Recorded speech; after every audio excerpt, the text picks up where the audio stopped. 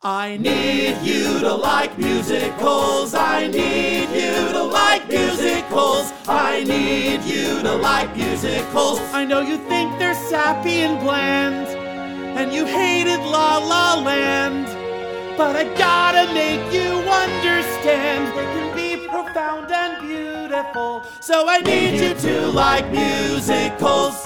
Mimi, since your ways are so seductive, please persuade him not to be so counterproductive. Hi, everyone. Getting ahead of myself there. Welcome to I Need You to Like Musicals.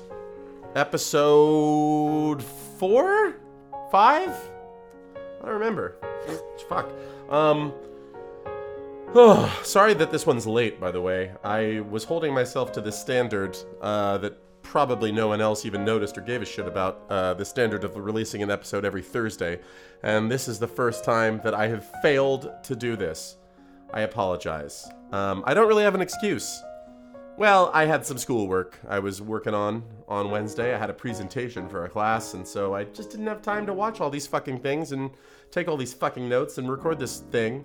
So here I am. It's Friday, and boy, oh boy, today is a marathon, folks. I just finished therapy on Zoom. I have exactly 2 hours before couples therapy on Zoom. And then after that, I have exactly 2 hours before I have to go do a shift as a singing waiter at a legendary Italian restaurant in Los Angeles. So today is a lot of thoughts and feelings and music and babbling. Probably going to have nodes on my vocal cords by 10 p.m. Interested to see how it goes. I may or may not do a stop and start on this, because actually those 2 hours are now 90 minutes. I had an unscheduled bowel movement. That's none of your business. And by the way, I bring up these therapy appointments because I'm doing my part to destigmatize mental health treatment. Everybody should be in therapy. All of us. This episode is sponsored by BetterHelp. Just kidding. It isn't. So, we're going to get into it in a second. Let me do some news. I didn't do that last week. I know I said that was going to be the new segment where I would go on Broadway World and tell you the musical theater news of the week, and it took me exactly one episode to fuck that up. But now we're back on track. It's September 8th, 2023. Today, the album of the revival of Sweeney Todd was released on all streaming platforms. Hooray! The one with Josh Groban and Annalee Ashford and all of them. I listened to exactly 2 songs from it, just out of curiosity. Like I've said many times, I'm a little burnt out on the whole Sondheim thing, even though those are great. I can't stand listening to them anymore. What I listened to was Epiphany, and it sucked. You know, it didn't add anything new. Maybe it's better on stage. I don't know. Like I said, I've met Josh Groban before. He went to my high school. Also, I listened to Not While I'm Around, because I was curious about this Stranger Things kid, this Gaten Matazzaro. I don't know if I'm saying that right. I apologize if that's not how you pronounce his name. I also found out in looking that up, because I was like, how old is this Stranger Things kid? Not only is he 21 years old, doesn't that make you feel old? But today is his birthday. Happy birthday, Stranger Things kid, Gaten Matazzaro. Now, for your birthday, Gaten, I am going to offer you a public apology. Well, first of all, for mispronouncing your name at least once, because I said it both ways. I don't know how you say that. Maybe neither way. Maybe it's some third way. I brought up this kid in the Sweeney Todd episode of Sondheim on Adderall, and I said, you know, the kid from Stranger Things, the kid with the teeth. I found out when I was looking him up on Wikipedia to see how old he was, he has cleidocranial dysplasia, and that affects the bones in the teeth. I apologize. That was out of line. So I'm sorry about that, and kudos to you for having such a great career and doing Stranger Things and doing Sweeney Todd. I cannot believe he's 21 years old, though. I mean, it makes sense. He was born the year that I started college at UCLA, and now I'm old. So here we go, and I'm back in college. That's neither here nor there. Today we're going to talk about 2 musicals that are often paired and often talked about in conversation with each other. I almost didn't want to do it because I did that Karaoke Hell episode that was just Negativity City, and I did want to talk about, you know, a good one, and I got to tell you something. I revisited Hair and Rent. Those are the musicals this week, by the way. Rent and Hair! You already know that. You read the episode description. And I realized to my surprise, I don't hate one of these as much as I thought I did. I've been wrong, and I owe a public apology to one of these musicals. Let me tease which one that is. Do we have anything else to say before we just go ahead and get into it? We don't. Let's just do this. And I have exactly 83 minutes until couples therapy. So I'm going to go ahead and get into this. Let's talk about Hair first. I think we're going to do that one first. Those of you who don't give a shit about Hair and you've signed in to listen to this because you were rent heads in the 90s, this is called the old I'm hooking you in and making you listen to something you don't care about before. And I'm not going to tell you the timestamp of when the Rent segment starts, so don't even think about skipping ahead. It could start at any second. So let's not get cute here. Asshole. All right, so Hair. Hang on. God damn it, this is off the rails. There's no way I'm going to finish any of this before 1 o'clock. Okay, sorry, I had to go to the bathroom. Hair is called, very irritatingly, a tribal love rock musical. We all know what it is. It's the hippie musical, right? And it's a hippie musical that was put on Broadway during the hippie thing. They actually started writing Hair in 1964. James Rado and Jerome Ragney. I don't know if it's Ragni or some shit. If I could be mispronouncing his name. I can't be bothered to figure out how to say it correctly. So they started writing it in 1964. It went off Broadway in 1967, and then it went on to Broadway in 1968. So, you know, it's all happening at that point, right? It's everything that the boomers, it's their youth, and it was wonderful, and the free love, etc. So here's the thing. If we want to enjoy this musical on any level, if we in 2023 want to look back and have a positive experience of Hair, we have to extract the hippie ideals from the hippie aesthetic, because this show is all aesthetics, baby. There are very little hippie ideals in it. I mean, it's right there in the title, right? It's called Hair. It's not called peace. It's not called nonconformity. It's called Hair. It's about the artifacts and the baubles and bangles of being a hippie. It's not about what made you be a hippie in the first place, or what made the first hippies be hippies and everyone else be hippies also.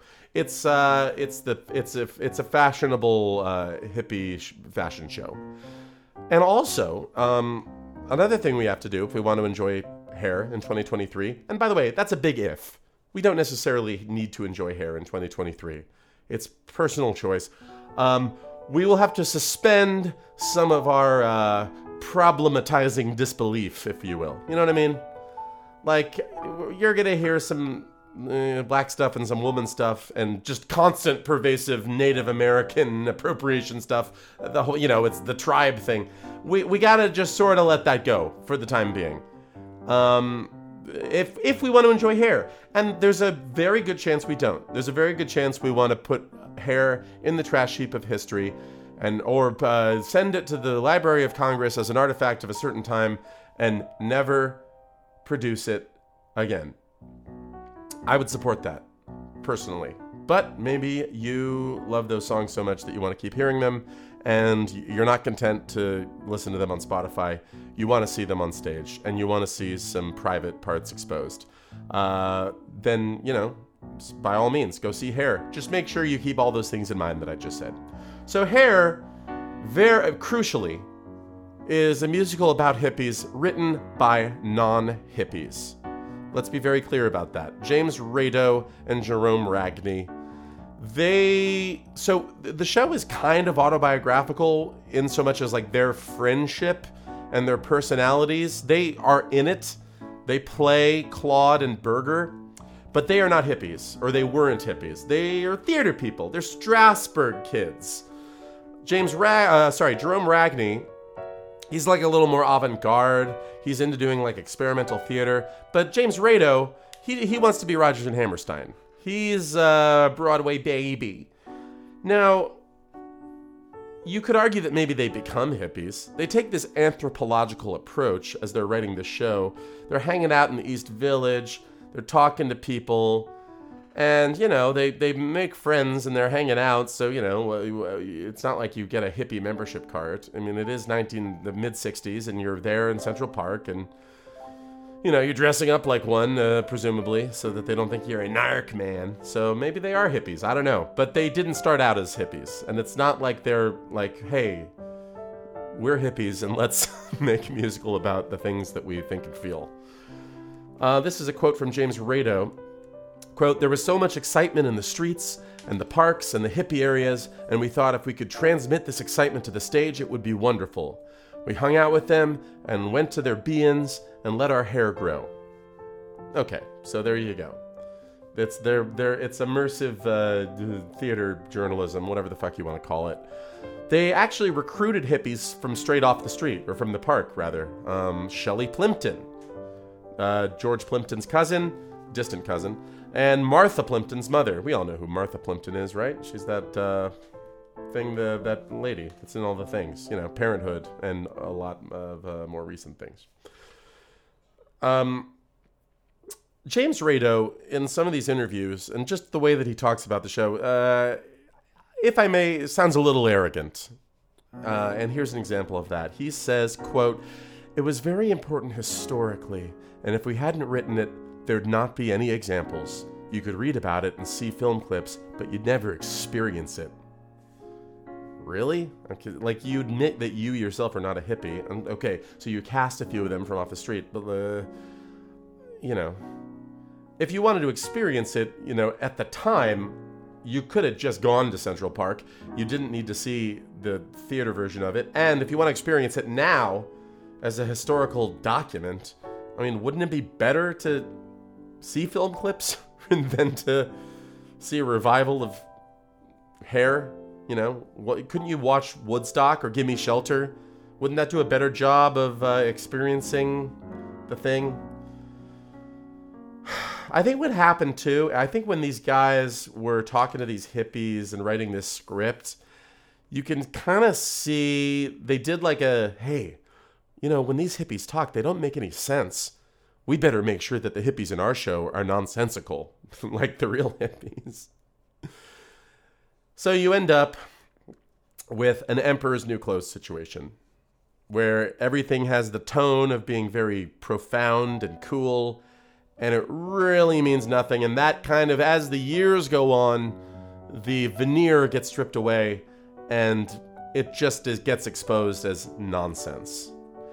It reminds me of, if you hear outtakes of John Lennon doing Come Together off of Abbey Road, and you hear like the alternate versions of Come Together, and it's just, oh, okay, that song is just nonsense. It's just a list of things that he shit out of his brain.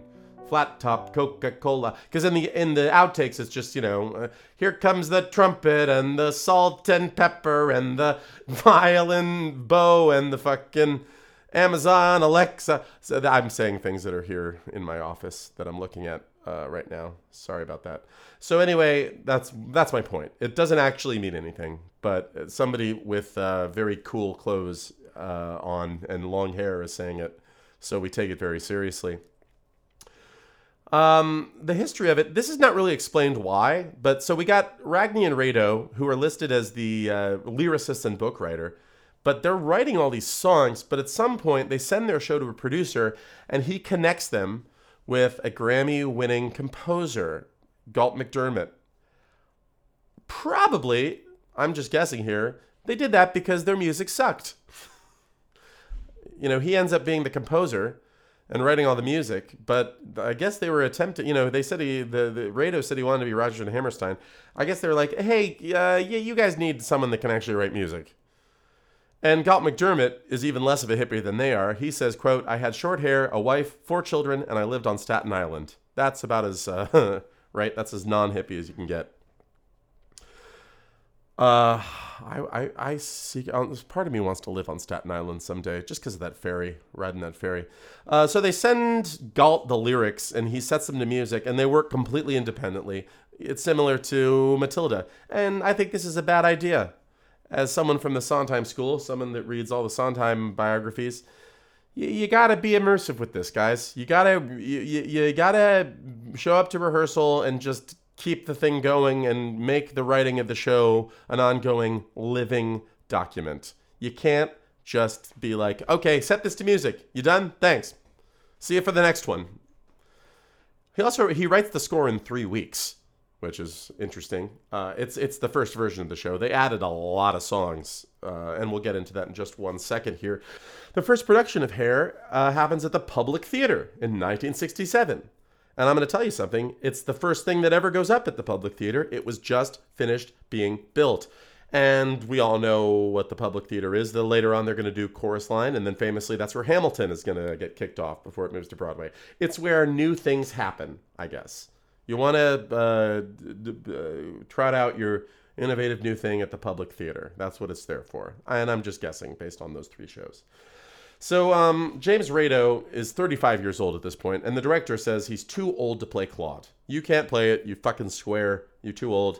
Ragni, however, is 32, and they let him slide. He's allowed to play Berger. This production at the Public Theater is a big fucking mess. Nobody can make sense of the script, probably because it doesn't make any sense. They do it off Broadway there, and then they move it to a disco nightclub called the Cheetah. And before it goes to Broadway, they're going to reduce this awful script. They're going to cut it down, and they're going to add 13 songs. And so the form that it takes now, or its ultimate Broadway form, is really just sort of a nonstop parade of songs with a few little monologues and interspersed dialogue things that really are inconsequential to the rest of the show. And if you read the script, which I did, and I have seen this on stage a few times, not recently, but I saw, as a teenager, I saw it on stage a few times. You don't need that script, any of it. It should just be a concert, kind of, because the script sucks. And part of the writing of the script in that revision is they do experimental theater games, and they incorporate the fruits of their improv into the script. Jesus Christ. They're trying to do freedom and spontaneity. They say an organic, expansive style of staging never before seen on Broadway. Cool story, dude. And the authors of it, they go to an anti-war protest in Central Park, and they see 2 dudes get naked to express their defiance and freedom, and they're like, "Oh fuck, let's steal that for our musical." And so famously, Hair is the musical where people get naked. Very controversial, man. Very, So on Broadway, James Rado gets to play Claude. He's like, fuck that director. I'm getting in this thing. We also, we see Diane Keaton in the original production of Hair. I think she's even on the OCR, original cast recording. I saw her name pop up on one of the songs. Ben Vereen eventually gets in there. Keith Carradine gets in there. Ted Lang from The Love Boat is in it. He came to my high school, actually, and did a thing when I was in high school. And Meatloaf, the late Meatloaf, God bless his heart. Meatloaf is dead, right? Did Meatloaf die? I am not going to look it up. Let's assume Meatloaf is dead. I loved Meatloaf when I was a certain age. And then I watched him on The Celebrity Apprentice and didn't like him as much anymore. This is, I find this ironic on a certain level. And this was just listed on the Wikipedia as a fact, and I couldn't find anybody that found it as ironic as I found. And I'm probably misusing the word ironic, a la Morissette, Alanis. But, so this was the first Broadway show to charge $50. This show about the hippies that was supposed to be, of the hippie, for the hippie, by the hippie. And the average price before that was $11. But they, this was such a hit, they ended up charging $50 for it. That's kind of fucked up. Gets nominated for Tony Awards for Best Musical and Best Director. It lost both of those to 1776. Jesus. Sit down, Hair. Sit down, Hair. For God's sake, Hair, sit down.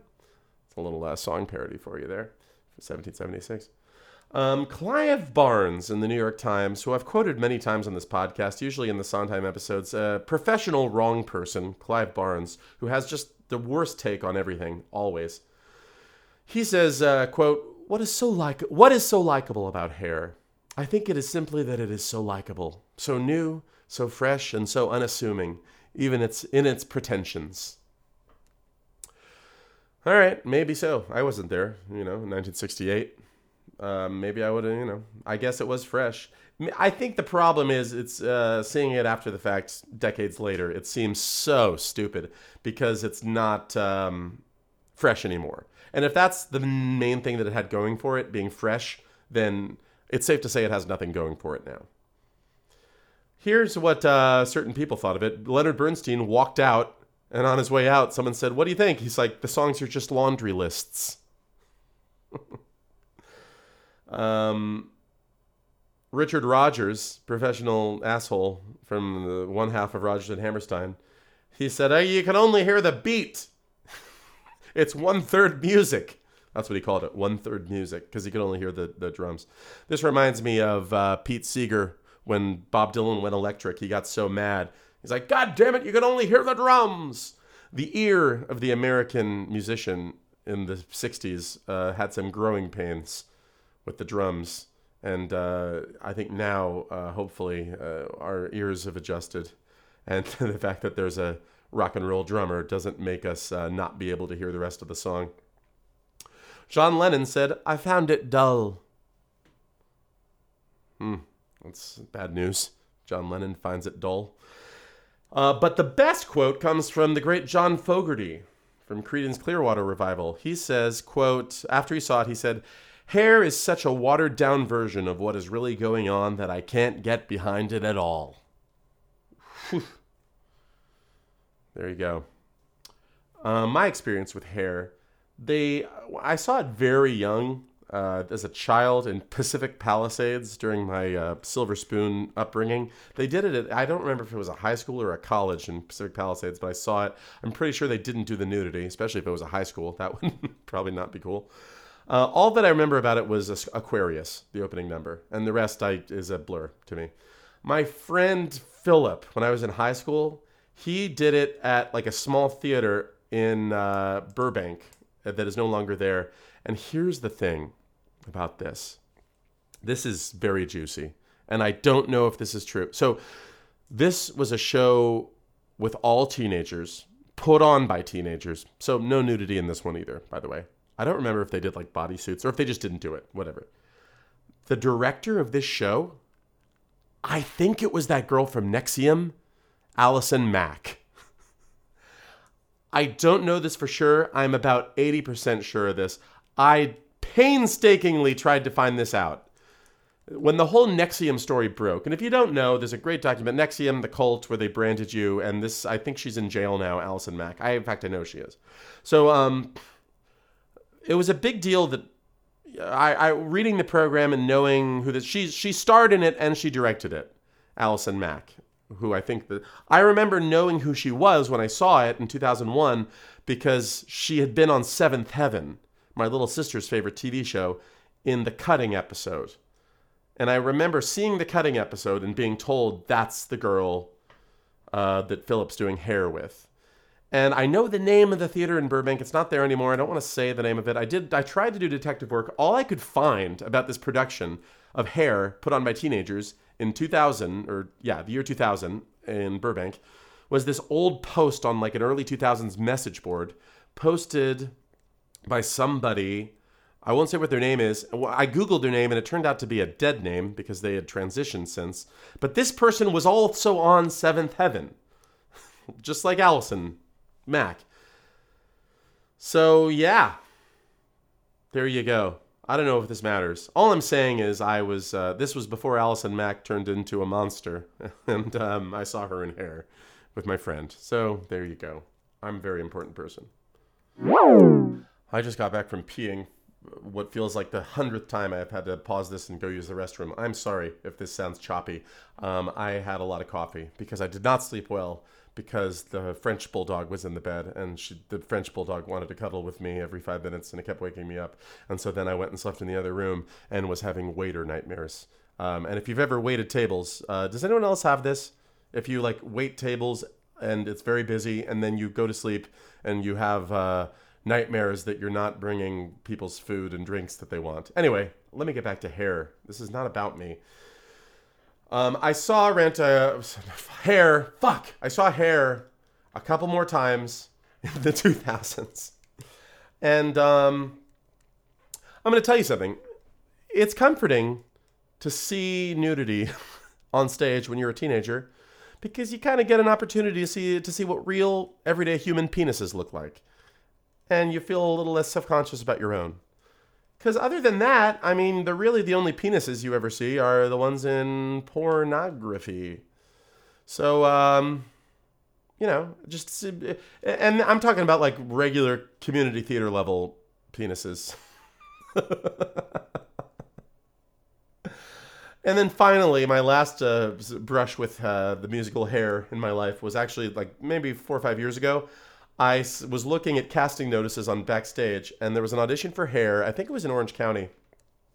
And I read all of the instructions for auditioning, and there was a nudity call that was very detailed. Meaning, like, after you sang and did your dancing and everything, you had to be nude in front of the production team. And it was like, this is how it's going to go. There will be this many people in the room. You will be provided with a bathrobe. You will then disrobe and stand there and then turn around and then put the robe back on. So first of all, that's weird because isn't the whole point is that, it's weird that they want to make sure everyone looks good naked in their production of Hair when it really is supposed to just be, freedom and whatever. But I kind of, even though I didn't want to be in this production of Hair in Orange County, I kind of wanted to do that because it sounded exciting. Like, you don't get to do that every day. Go be naked in front of strangers.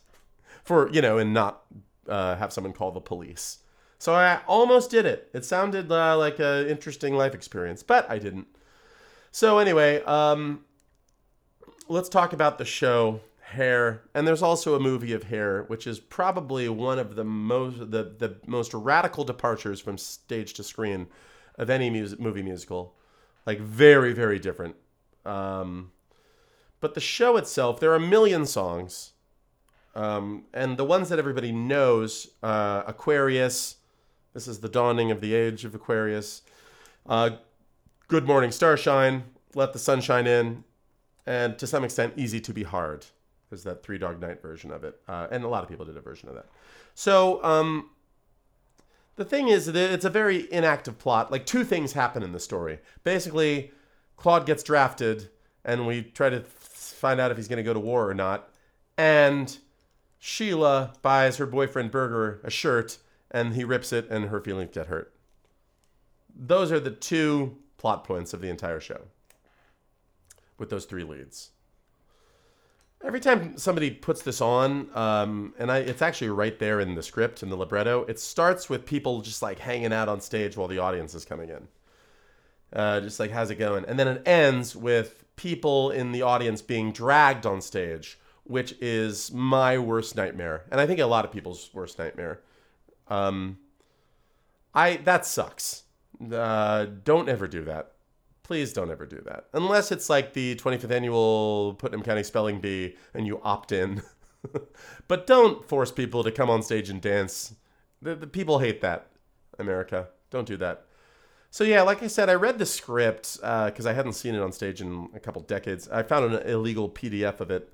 And boy, oh boy, like so much pseudo-poetry and pseudo-comedy. Like that whole monologue that Berger does towards the beginning, it's just like, dude, shut up. Man, it's like spending time with a drugged out guy that is not making any sense. There's very little joy to be found in it. And his song Donna is like it's a good song melodically. It's weird that it's about a 16-year-old virgin. Although we learn later that he's in high school, even though he really doesn't seem like he is or sound like he is. Then there's a song called Hashish, and it's like, whoa, man, they're talking about drugs. And when you're young, it's just very exciting just to have the drug that you like being name checked. And I actually, when I heard the original cast recording in high school, I was prescribed Dexedrine.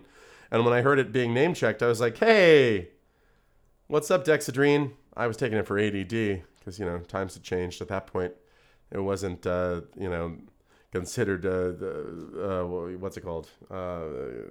Recreational. Speed kills San Francisco. And then, oh boy, so the song Sodomy. There's a can of worms here. Sodomy is another list song, just like Hashish, but it's a list of naughty sexual things, and I'm not the only one, certainly, that's had this insight. There's one of these things is not like the other situation with this, right? When the things he's listing, sodomy, fellatio, names all these things that are sex acts and things, but then he says pederasty.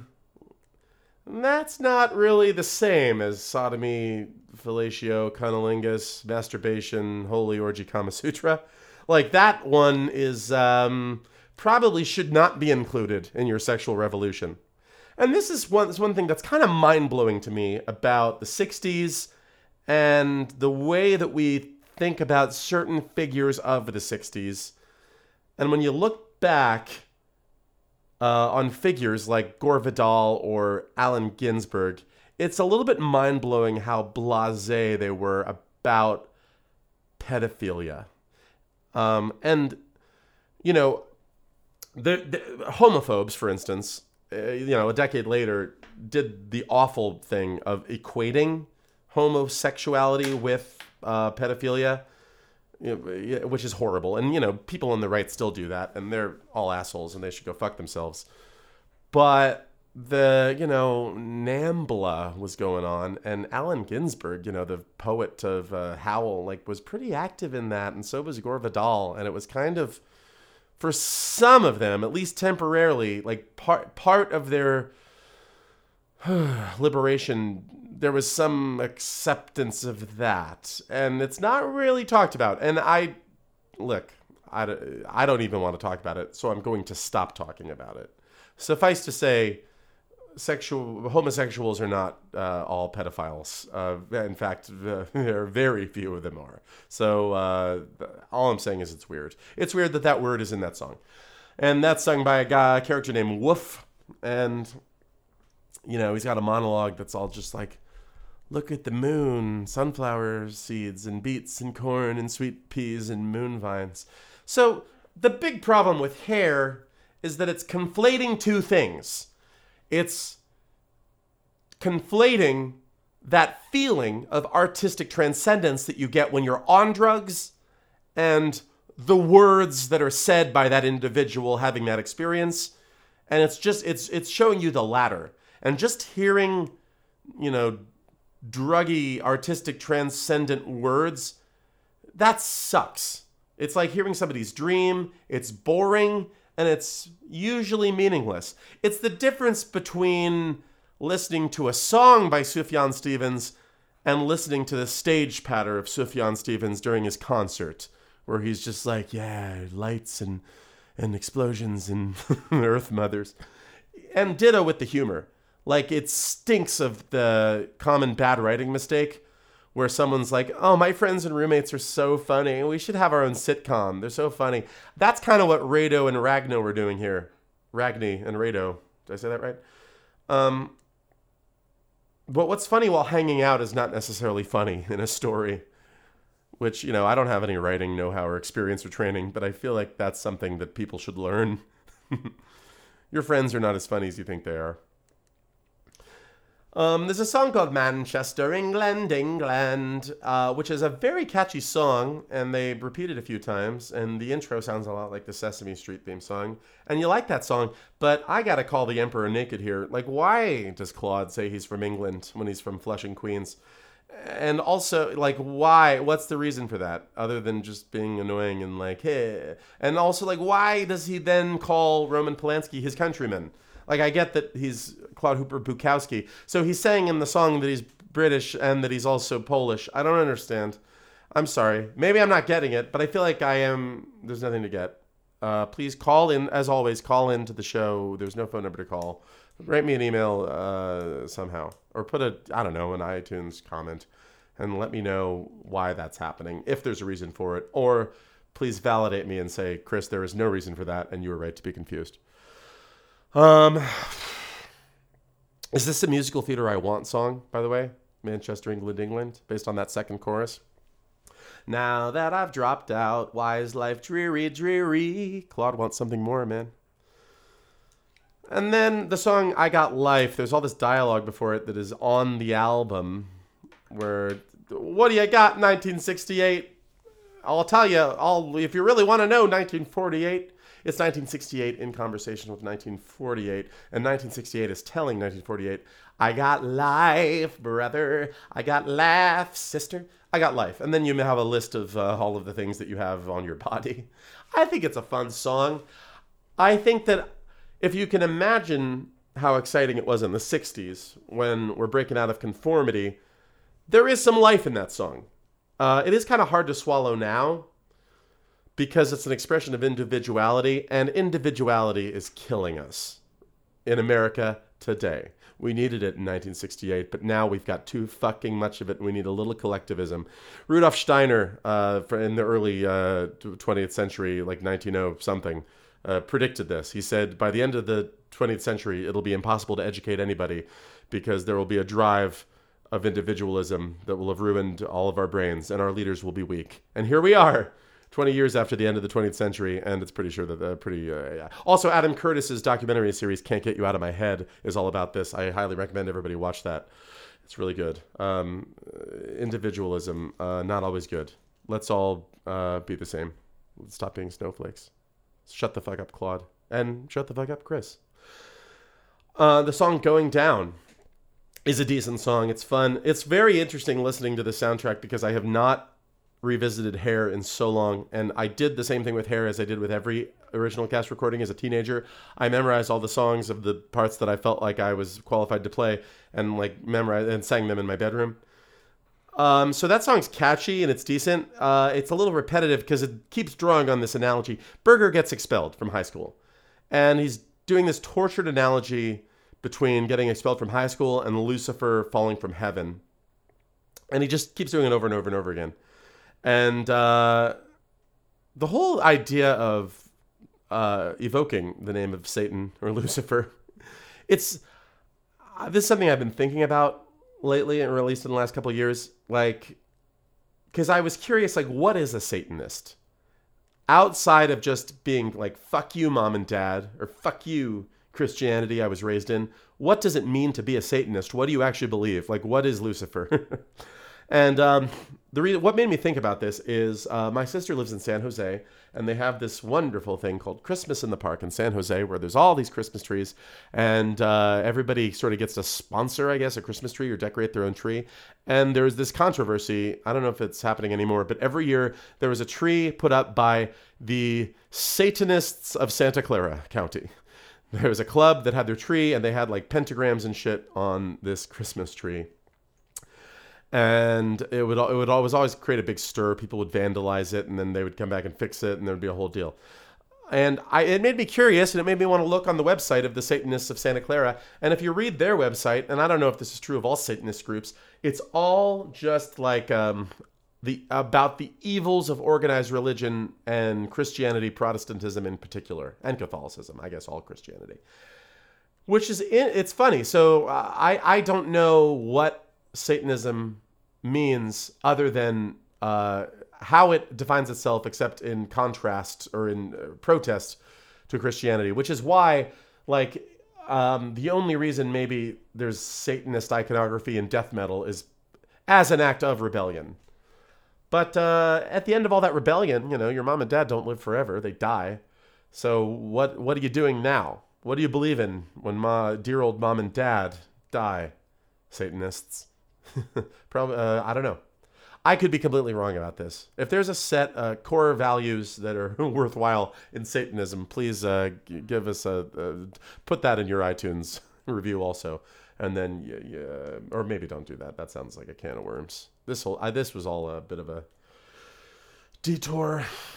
There's a whole segment where somebody named after Margaret Mead, that isn't exactly Margaret Mead, comes in and played by a man as a transvestite. And transvestites are always funny, right? In the 1960s, It's funny if a man is dressed like a woman. I'm being sarcastic, of course. That's what's annoying about this. The whole joke is that it's a man dressed as a woman, and it's a shame. Um, and they have that song, the My Conviction. And then they got Easy to Be Hard because Sheila gives Berger a shirt that's yellow, and he doesn't like yellow, and he does a whole funny thing, and then he rips it. And then that song, boy, this is actually very a theme-heavy episode, which is good, actually. So anyway, Easy to Be Hard, because he hurts her feelings. And especially people who, why do people have to be so heartless? Especially people who care about strangers, who care about evil and social injustice. Do you only care about the bleeding crowd? How about a needing friend? I need a friend. So that brings up a couple of thoughts. First of all, I mean, that's interesting. It's too bad that's not explored more. I mean, the thing that's a little dissonant about that is we don't really see Berger giving that much of a shit about the bleeding crowd. He's kind of just being a court jester the whole time. There's especially in the first act of this, there's very little hippie ideals. Like I said, it's a lot of aesthetics. But the political junkie question, it's like, I do think that there is such a thing as being very socially conscious and altruistic happening in concert with being a little bit unkind to the people that you actually meet in the flesh and blood. I've been guilty of this myself, for sure. And I think that maybe it's just because it's 50 years later, but these hippies are extremely unkind. It's 60 years later, by the way. I had the count off on that. Like these hippies are not very nice in the movie, for sure, and in the show. So yeah, interesting that you can be all about peace and also be a dick. But that doesn't mean, for instance, that, and this is something that used to annoy me, is like if you tell someone you're a pacifist, which I am, I identify as one, and I always have. If I said I'm a pacifist and then they punch you in the arm, and then you punch them back, they're like, I thought you were a pacifist. No, I am totally in favor of punching you after you punch me. I'm just not in favor of foreign policy that kills women and children. And I think that common sense should prevail in cases like that. So shut up, people that say that. I like Jerome Ragney's voice as Berger. It's very 60s. He sounds like he's on the Frank Zappa records from the time period. We're only in it for the money. And that's kind of disappeared. You don't hear that anymore. It's a and I don't know how to imitate it. I don't want to show you. I don't want to try to do it. But it's the 60s I'm just kidding around voice. Like, I'm the funny guy. I'm thinking of that. Crazy for the blue, white, and red. I just said I didn't want to imitate it, and then I tried, and it wasn't good. And then James Rado has this serious 60s voice. Like, that's like, where do I go? Like, he's singing seriously. And then Berger is, Stop trying to imitate it. You can't do it. Frank Mills is a cutesy little character song. But it's condescending, you know? Like, it's like, look at this dumb hippie girl. It sounds like it was written by her parents, generation. The fact that she's waiting for this guy. Anyway, I don't want to go into it. Listen to the song Frank Mills and tell me if you think that that's written by someone that thinks hippies are in the right on any level. It sounds like a parody written by a square. Electric Blues, that's the one with actually the Act 2 opener, I think, where the old-fashioned melody. I'm having trouble hearing. Can you say that again? No. Mind your fucking business. No one's talking to you. Did I say anything that sounded like her name? I know I did earlier. Anyway. Didn't quite get that. Shut up! Tell me again. Alexa, forget it. Never mind. Okay, sorry about that. Where was I? Oh my god, that really threw me off course here, guys. Okay, so Galt McDermott, the composer, it feels like he's desperate to step outside of the rock music genre any chance he gets. Because there's a lot of these, like this one, Electric Blues, and that My Conviction song, where he's not a rock and roll guy or a hippie, and he really, really wants to just write more old-fashioned music. And so it pops in from time to time. What a Piece of Work Is Man, a little bit later.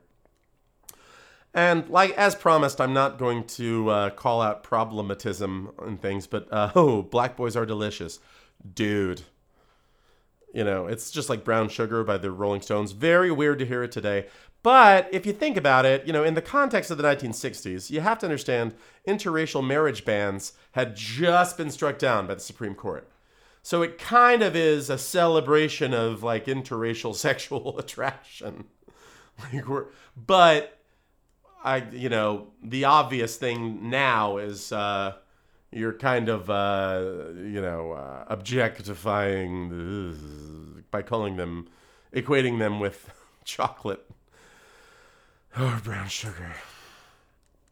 This is followed by White Boys, which is also, dude. It's sung by the black women in the cast about how pretty white boys are. It's really funny to think of the white boys who wrote this, like handing this sheet music to the black actresses. It's very funny to think about that. All that unpleasantness ends, and then we get into Walking in Space, which is a really nice song. Drugs, drugs, drugs. It's pretty. It's a pretty song. They changed the lyrics because they're talking about all the drifting from Pottsville to Mainline, drifting from Mainline to something. They took that out because they didn't at a certain point they were like, people should not be mainlining their drugs, their speed, and their heroin. This seems to be killing these hippies, and they changed it to Starline. No more. Don't drift from Pottville to Mainline. And also, marijuana is not a gateway drug. That's all bullshit. But we believe that for another 30 or 40 years. I wonder if people still believe that. Abby Baby is a very catchy song. I won't get into the lyrics of that song. Suffice to say, that's the song where they say, "Immense a motherfucking pater of the slaves." It's my friend Philip sang this song along with the other, I'm Black song and that Colored Spade song, which is rough. And it's part of the whole drug trip thing. They're having a trip and they're seeing Abraham Lincoln. And speaking of the N-word, which we were, in the Colored Spade song, they say it, the black band says it at least, but in 3500, it's a real good song until the whole cast says the N-word. That song, it seems like a song from that, Bob Fosse would have taken on the sequence of it, and it's really the only anti-war song of the show, really, or the only halfway serious one. It's taken from a long poem by Ginsberg, the pederast, and he uses that N-word. And the poem is called Wichita Vortex Sutra. But that number 3500 comes from there was a military correspondence in 1966 where they told McNamara's office Viet Cong losses leveling up 3500 per month. And at that point, I think, and I could be wrong about this, don't write in on this. It's too much piling up. I may be so ignorant about all of this. I think at the time of the show, 1968. 3500, we were talking about this, isn't this a terrible thing that all of these, we have killed all of these Viet Cong. However, we learned later that all of that was a lie. That Daniel Ellsberg with his Pentagon Papers, we were not making the progress that we thought we were. I mean, nobody should have died, Americans or Vietnamese. But whatever, man. Shut up, Chris. And then, they do... So they're borrowing from Ginsberg, they're borrowing from history, and then they borrow from Shakespeare with What a Piece of Work is Man, which kind of sucks. They turn it into a two-part harmony song that isn't very good. I haven't been criticizing the craft of the songwriting much here, which I normally do, because I kind of feel like it's my wheelhouse, even though I'm not even a semi-professional in this field. But it seems like a waste of time to criticize the songwriting here because it feels like, at least on the lyric level, they're not really trying that hard. So why bother? Because you end up with shit like, "Oh, Dr. Lincoln, my head needs shrinking. Lucifer and me." That's not anyone that's trying to write good lyrics. They're just trying to be free form. And then you get, song, song, song, sing, sing, sing, sing, song. The point is that we're singing. It's not what we're singing, so why even criticize it? The last song of Hair almost redeems the whole show because it's such a banger, and I'm talking about the Flesh Failures / Let the Sunshine In. The lyrics there are, of course, a little silly, the wearing smells from laboratories, facing a dying nation stuff, but the Let the Sunshine In refrain, it's really great in the way that it goes from minor to major. Like it strikes the perfect tone for how the show ends. It's just, it's a strong way to end Hair.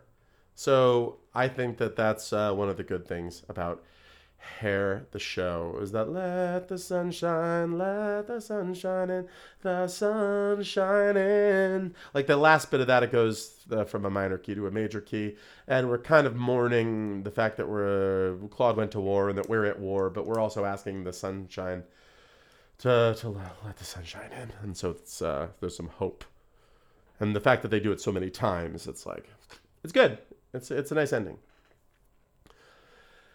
The film of Hair it's interesting because so it's way later. It's 1979, and that makes a big difference. At this point, it's like a retro thing. And they say that, at least in the Wikipedia of it, and I watched the movie. I didn't just read the fucking Wikipedia. I'm committed to this podcast, and so I sit through these things. They say it's set against the backdrop of the hippie counterculture.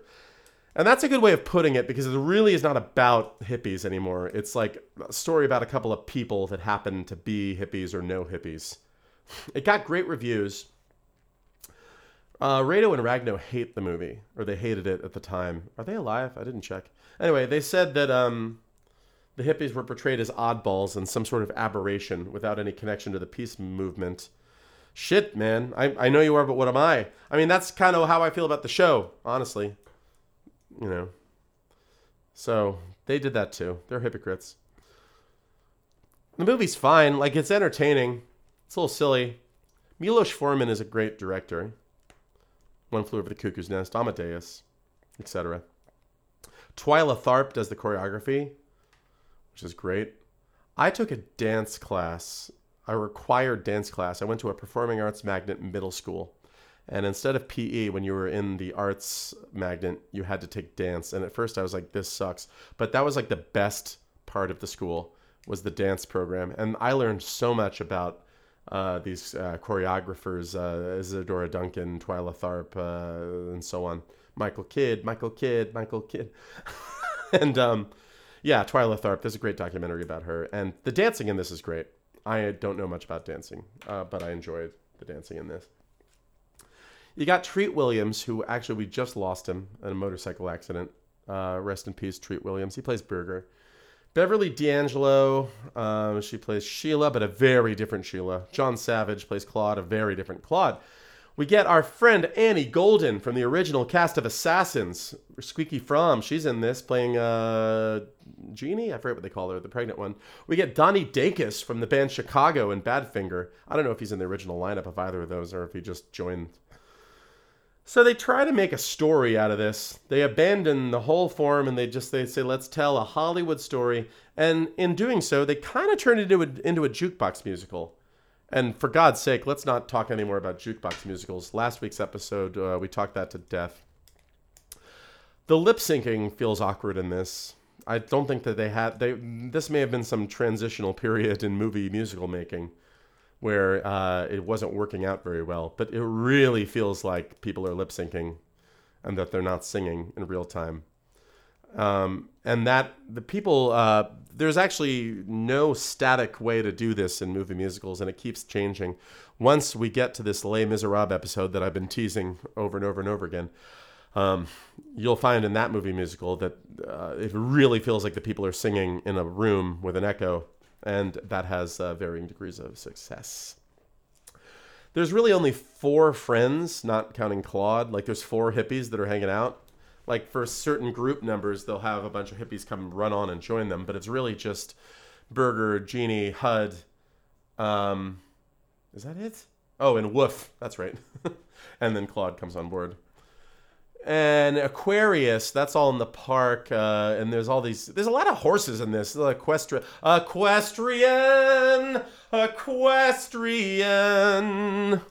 I didn't just come up with that. I thought about that in advance.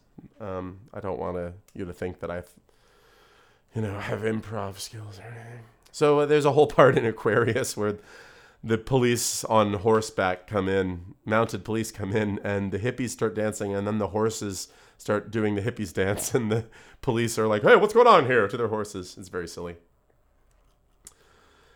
And the whole arc of the story is like, so Claude is from Oklahoma, and he's, for some reason, coming to New York City to enlist in the army.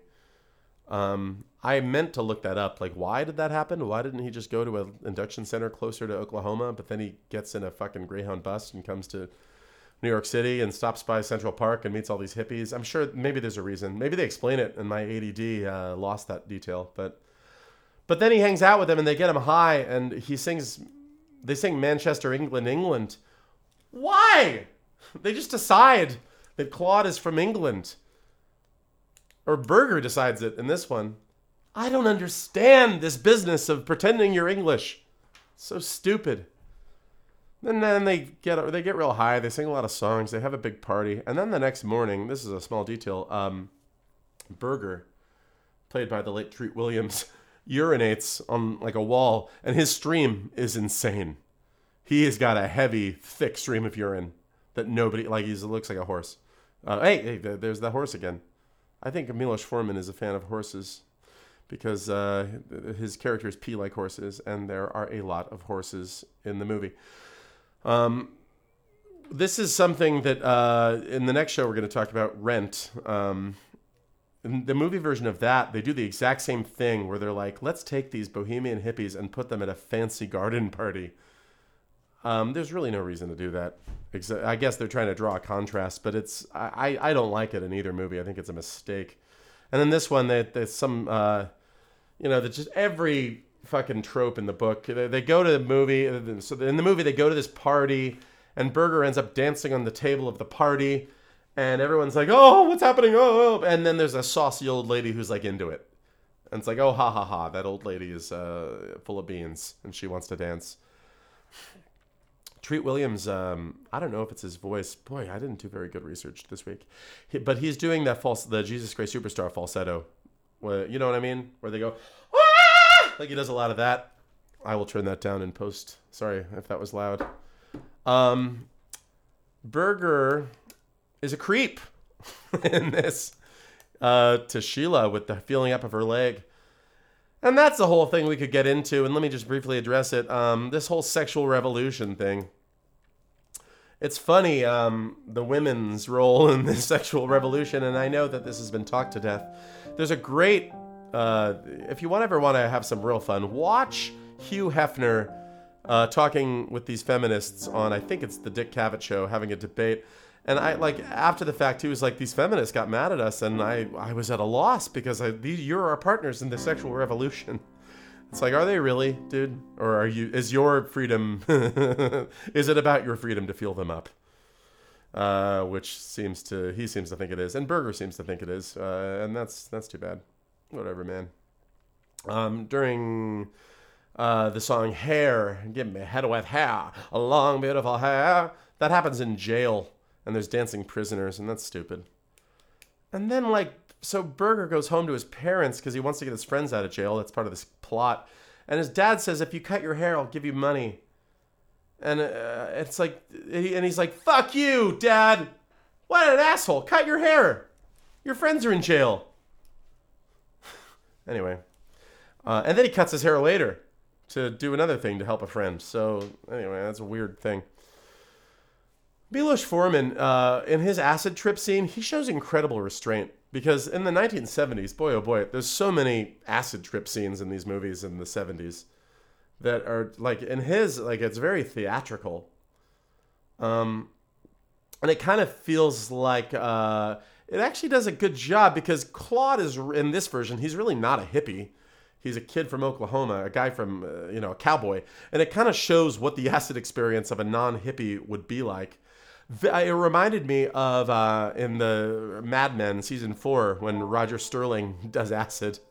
That's one of my favorite scenes in the whole series, where he like takes the top off of the bottle of vodka and hears like really scary Russian opera music, and then sees his baseball heroes and is giggling. What's weird is that it's so theatrical, but it's such a departure from the show,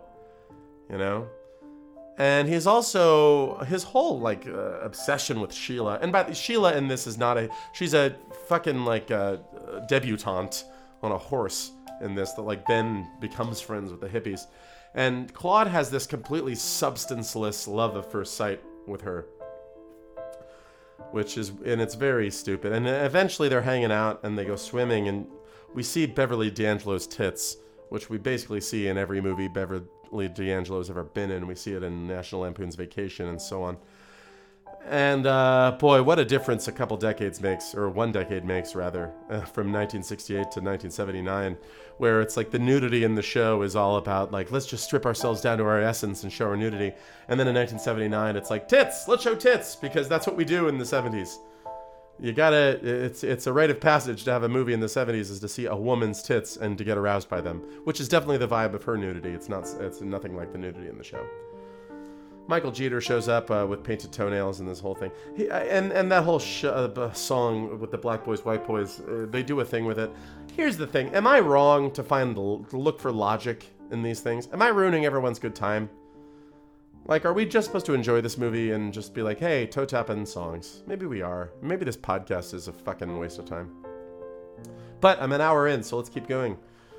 They use walking in space as a backdrop for the Army basic training, which makes no sense. A fucking jukebox musical misstep. We then get this whole subplot with Hud, the black hippie, with his fiancée, who he has abandoned to be a hippie.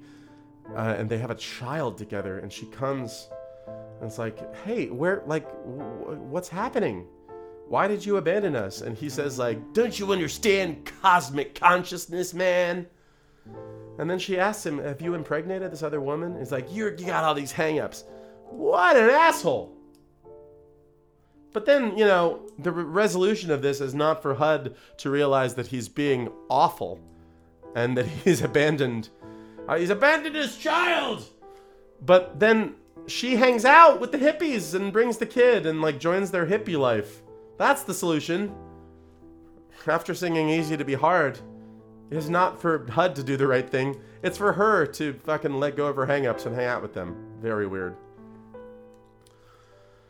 Anyway, and then, there's a whole thing. There's a mistaken identity thing. Berger takes Claude's place in the army, ends up getting shipped off to Vietnam, and then shockingly, Berger dies as a casualty of the army. And it's kind of shocking. It's kind of jarring. And then they sing The Flesh Failures and Let the Sun Shine In. And the last shot of the movie is all of these hippies running up to the White House in a protest in front of the White House. But what do they do when they get to the White House? Do they force their way inside and tell Nixon that we're commandeering the White House? No, they have a party. They just sit out there and they have a party. And Nixon probably looks out the window and he says hey, fuck these kids. And then he drops another bomb on Cambodia. And then the hippies have another party to protest that. And then they drop a few bombs on Laos and another one on Cambodia and some more in Vietnam. And nothing changes. So there you go. Final thoughts on Hair. I have to get on to the main event here, the one that you all came on board for. I'm all for breaking rules and defying conventions on Broadway. But in order to do so, it helps if you have a point, a reason for doing that. A couple years later, Sondheim is going to do Company on Broadway, and that has a point. It has a purpose and innovation. It also breaks rules. It defies conventions. It, does not have a linear story, and that freaks people out. But it's endured, and it's still you can still do Company today, and people can see the value in it. I would argue you can't really see the value in Hair today, except as an album. So you can't just do a musical that's a musical theater version of the new hip thing, which is what these guys tried to do. And, they're in the middle of this movement there are people in that movement that had brains and ideals and a reason for protesting what they were protesting, but that is all missing from that show. Hair. The show is all about coolness. So I would recommend just listen to the original cast recording and rock out to it. Don't see Hair. Don't see the movie. There you go. All right, I just went to the bathroom for the 700,000th time. I have 19 minutes until couples therapy. There's no way I'm getting through this other show, Rent, in that amount of time, because boy, oh boy, do I have things to say about Rent. So I'm probably going to have do this piecemeal. I'll after therapy, you'll see if my tone has changed at all. Anyway, so I have a really nice little bridge, though. Nice little segue from Hair into Rent. And it has to do with our old friend, Stephen Sondheim. Now, as you may or may not know, the late Jonathan Larson, who wrote Rent and died, right at the final dress rehearsal, Stephen Sondheim was mentoring him. And Stephen Sondheim, of course, is a wonderful mentor. To him, teaching is a sacred profession, and nearly anyone that ever wrote Stephen Sondheim a letter saying, I am a aspiring composer, and I would love to meet you or get some advice from you, he gets back to them and says, yeah, well, I'll meet you on the corner in 10 minutes. So I really missed my window on that, folks. I first of all did not live in New York City, but also probably never would have had the balls to write him a letter. But anyway, so Sondheim is helping Jonathan Larson with Rent, giving him notes, etc. And there's this letter that was like, wow, really interesting to read. Written by Jonathan Larson to Stephen Sondheim in December of 1994, where he took Sondheim's notes and he's embarking on another draft, but he wants to announce his intentions for the new draft before he writes them.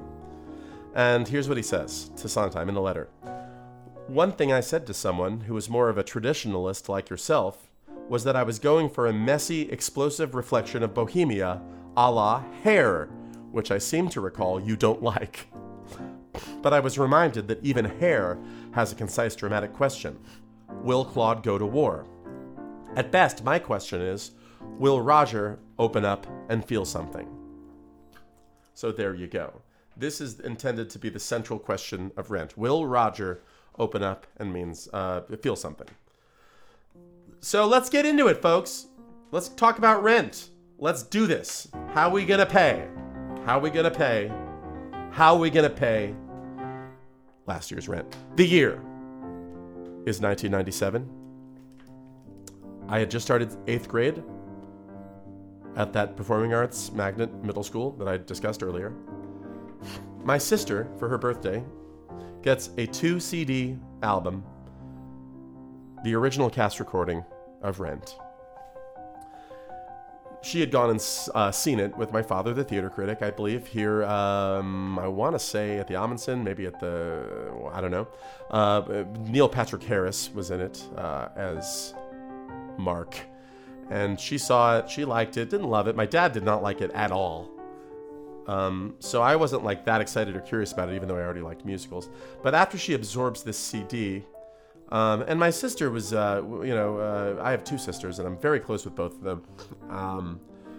But my older sister sort of gave me my social education, in a sense. And she invited me in her room at one point to listen to the album of Rent and read along with the disc booklet. And she narrated the story to me, skipping songs that she thought were boring. I think that she skipped Over the Moon. She skipped Without You. Some of the, I found much of it shocking. The sex and drugs of it all. And I don't know if I mentioned this on earlier episodes. I had a fear of, young people life, Gen X, getting high and having sex. I thought it was all very scandalous, even though I would have not been brought up religious in any sense. And I found a lot of it bizarre, but overall, my feeling on first listening to it is that, okay, this is a dud. I don't like this. cut to a year or two later, I am the biggest Rent head in the San Fernando Valley. I have the entire show of Rent memorized front to back. I sit in school and I cast the show on a little notebook, sometimes with my classmates, sometimes with movie stars. I'm obsessed with it. I'm darting around my bedroom, performing the whole show as Mark, singing along with the OCR, and then going through the whole show, starting right from the beginning, doing the whole show as Roger, doing the whole show as Collins. I buy the vocal selections for the piano. I loudly sing What You Own in my living room. Basically, I put my entire Sondheim education on hold to worship at the altar of Rent. I love Rent. Finally, in, I believe, the year 1999, I get a chance to see it at the Schubert Theater. Rush tickets. I don't know if I'm right about this. I feel like, and I could be wrong, I feel like Rent may have been the first show to do the thing where you wait in line for Rush tickets for $20 that are in the first row. Anyway, we try once, and we get there, and we're too late. There's already, 20 people in line. All the Rush tickets are going to be taken. Crestfallen, we try again, and this is me and my sister and all of my friends, and my mom is also there. So we get there real early in the morning. We sit in line all day. We get the front row seats. Daphne Rubin Vega, the original Mimi, is in this production. I am having such an amazing time seeing the show. I thought that I had been fluent in it just by listening to the album, but watching it on stage is the most exciting, fucking electric experience of my youth. I'm like, my friends and my sister are sobbing at the end, like more than sobbing. They're like desperately, they've fallen apart. Like my sister's like reaching her arm out to the actors on stage for some kind of absolution from them. And, I don't cry. I kind of like wish I had. So it could be very interesting, but I don't. But I'm very moved. And then I'm like even more into Rent than I was before. I start writing No Day But Today on my skin with a fucking ballpoint pen. I'm walking around, that's like my new philosophy of life. And I think in my mind, I'm expecting adult life to be some kind of hybrid between the people in the musical Rent and the people on the TV show Friends. And I can't wait to grow up. Because, I think that's how it's going to be. But then I do grow up. And I find, in my early 20s, to my horror, that I can't stand the musical Rent. I figure out that it sucks. And I hate it. I renounce Rent. And then my dad is like, I told you. That's what I was telling you at the time. And he was saying, he was likening it to Hair, saying, yeah, it's gonna age terribly in just a couple years. Which it kind of did. Now, here's the other thing about Rent, guys. I saw it this week in a couple different forms. I really wanted to get out to the Chance Theater in Anaheim to see it because they do great work over there, which is why I'm happy to say them by name. But it closed before I got a chance to drive all the way the fuck out there. But I watched Rent filmed live on Broadway, which I had seen before and was like, this fucking sucks in my 20s. This fucking sucks. But I saw it. I also watched the movie version, which is very, very bad. But I kind of came back around on Rent this week. I mean, I've always had affection for it, even when I thought it sucked in my 20s. But I think I acknowledged, okay, this thing is in me. And, but watching Rent filmed live on Broadway, especially in Act 2, I locked in, and I was like, wow, okay, I've made the hero's journey away from home, and then I've circled back to home. So this may come as a surprise to you, my listening audience, the cynical asshole that I am with all of the opinions. I need you to like Rent. Because when all is said and done, despite some glaring flaws, and we'll talk about them, Rent is good. Now, I know this may be controversial. But, yeah, we're going to go through it. I'm going to talk about this for about 9 more minutes. Then I'm going to go to couples therapy. Then I'm going to talk about it some more.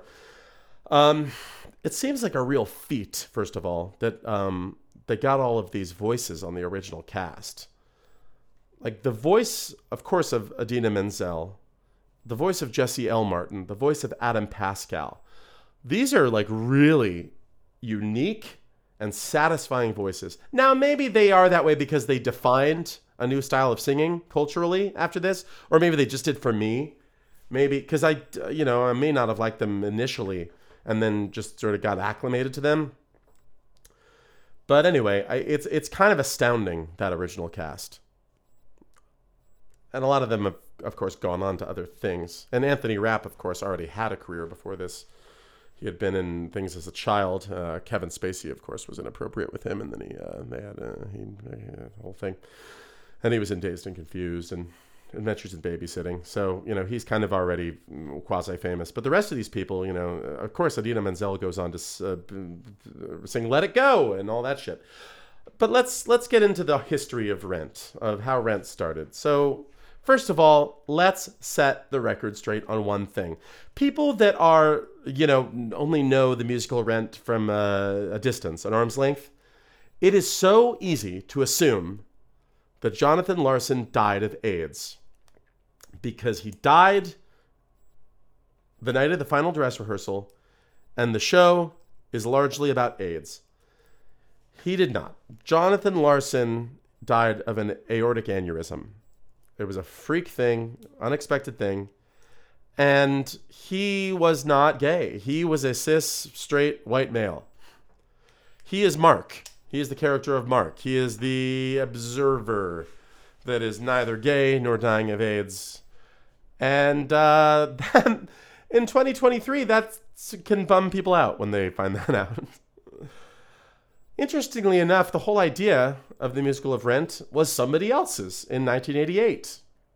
Somebody named Billy Aronson had the idea to adapt Puccini's La Bohème. And he kind of talks to his buddy about it, Jonathan Larson, in 1989.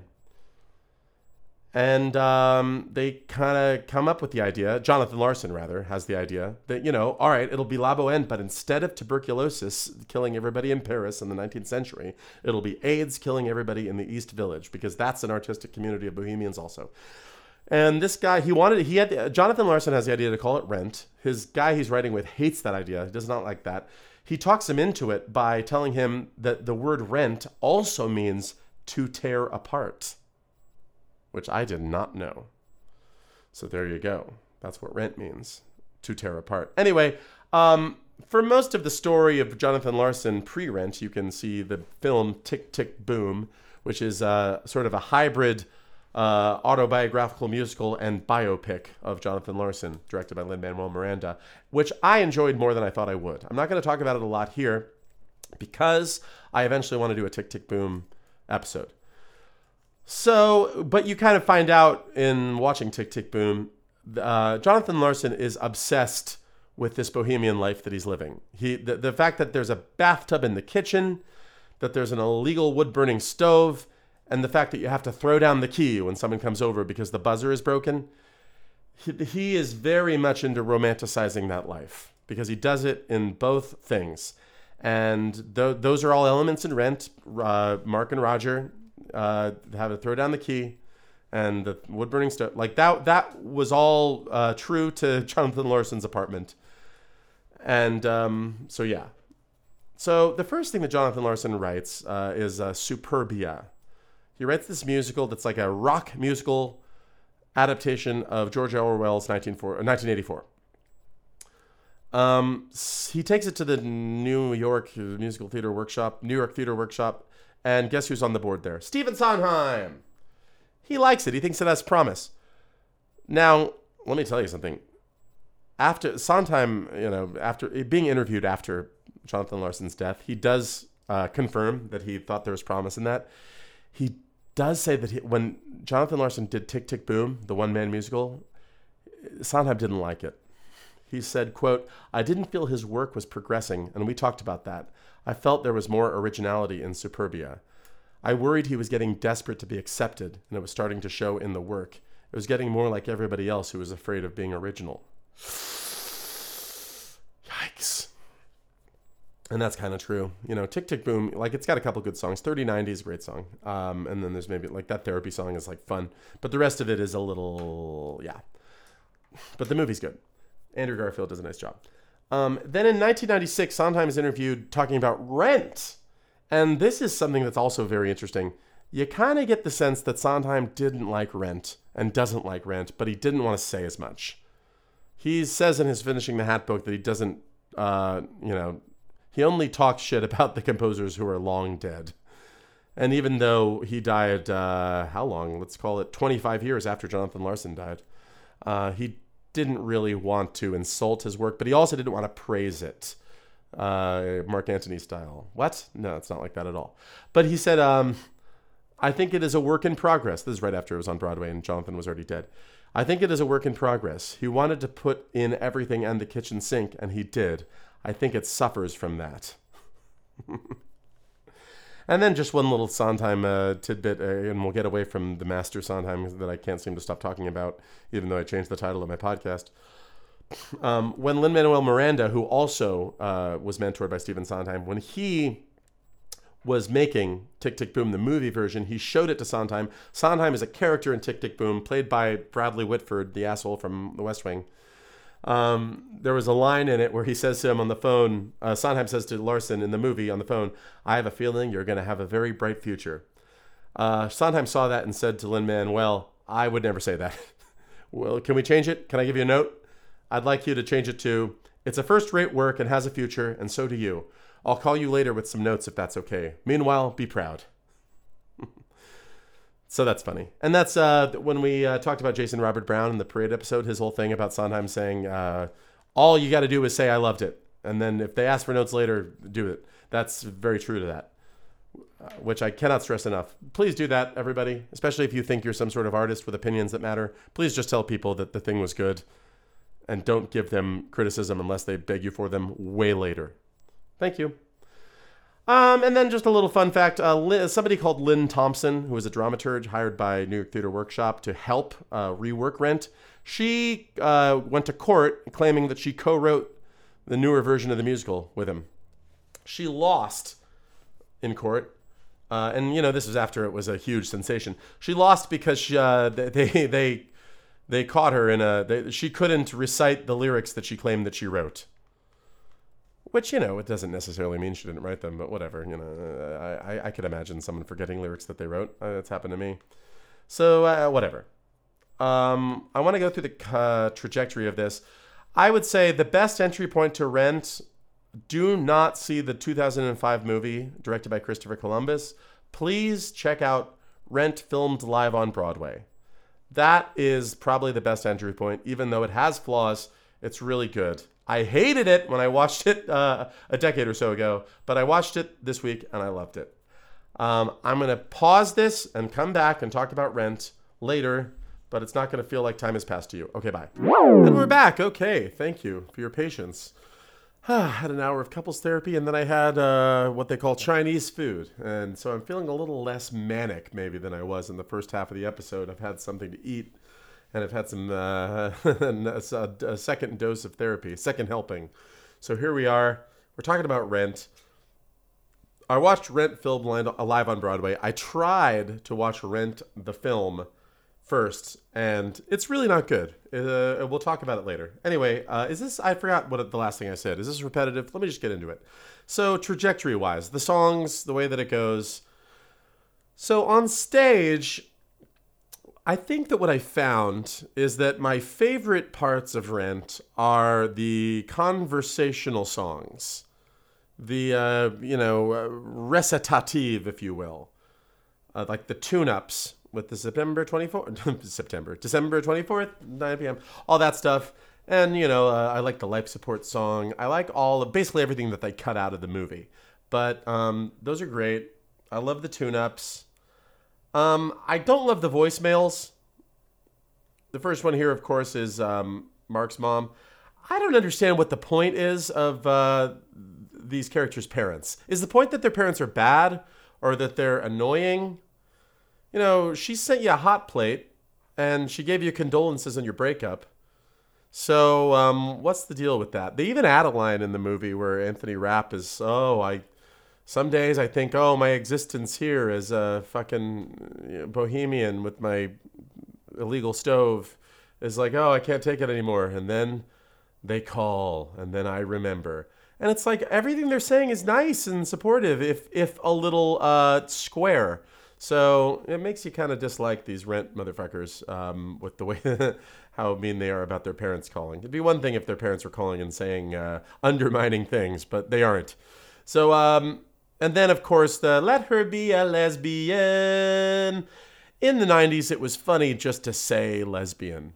Even funnier to sing it in the way that I just sang it, in the way that Mark's mom sings it.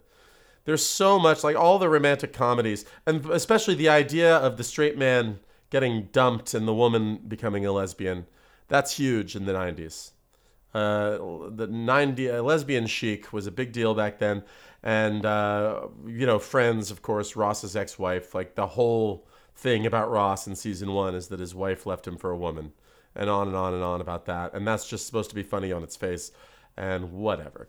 The title song of Rent is, or was, a banger. I enjoyed it. I like it when a lot of people have their join the opening number and sing their little section, and then everybody sings together, and there's some counterpoint. I really like that. Even though it's a little antiquated the way that song goes down. Like nowadays, just the orchestration of it. And there's a lot of moment like that in the score where it's like, I'm sure this was really dope in 1996 with the electric piano, but right now it sounds comical. It sounds like Muzak at the grocery store. The one part in Rent, the title song, that I think is like so bad, is the Mark when Maureen calls. It's just during the percussion. It's like boop, boop, bop, boop, and he goes, boop, boop, bop. Hello, Maureen, your equipment won't work. Okay, all right, I'll go. And that's like a musical moment, really trumping an acting character moment. Like it's really, I feel like it's hard to make that sound at all convincing. Your equipment won't work? Okay, all right, I'll go. And that's just not very good, if you ask me. After the title song, we meet the character of Angel. The funny thing about Angel, this one thing that came through to me on this rewatch is Angel is like a great character. It's really you really do love Angel, and that setting that up in the first act. Today for You, we'll get into that. That's not a very good song. It might be the worst song, actually. But just the whole thing of Angel getting him a coat and Angel being so sweet and forgiving and angelic, if you will. That the way that they set that up and then the way that pays off with Angel in the second act is really good.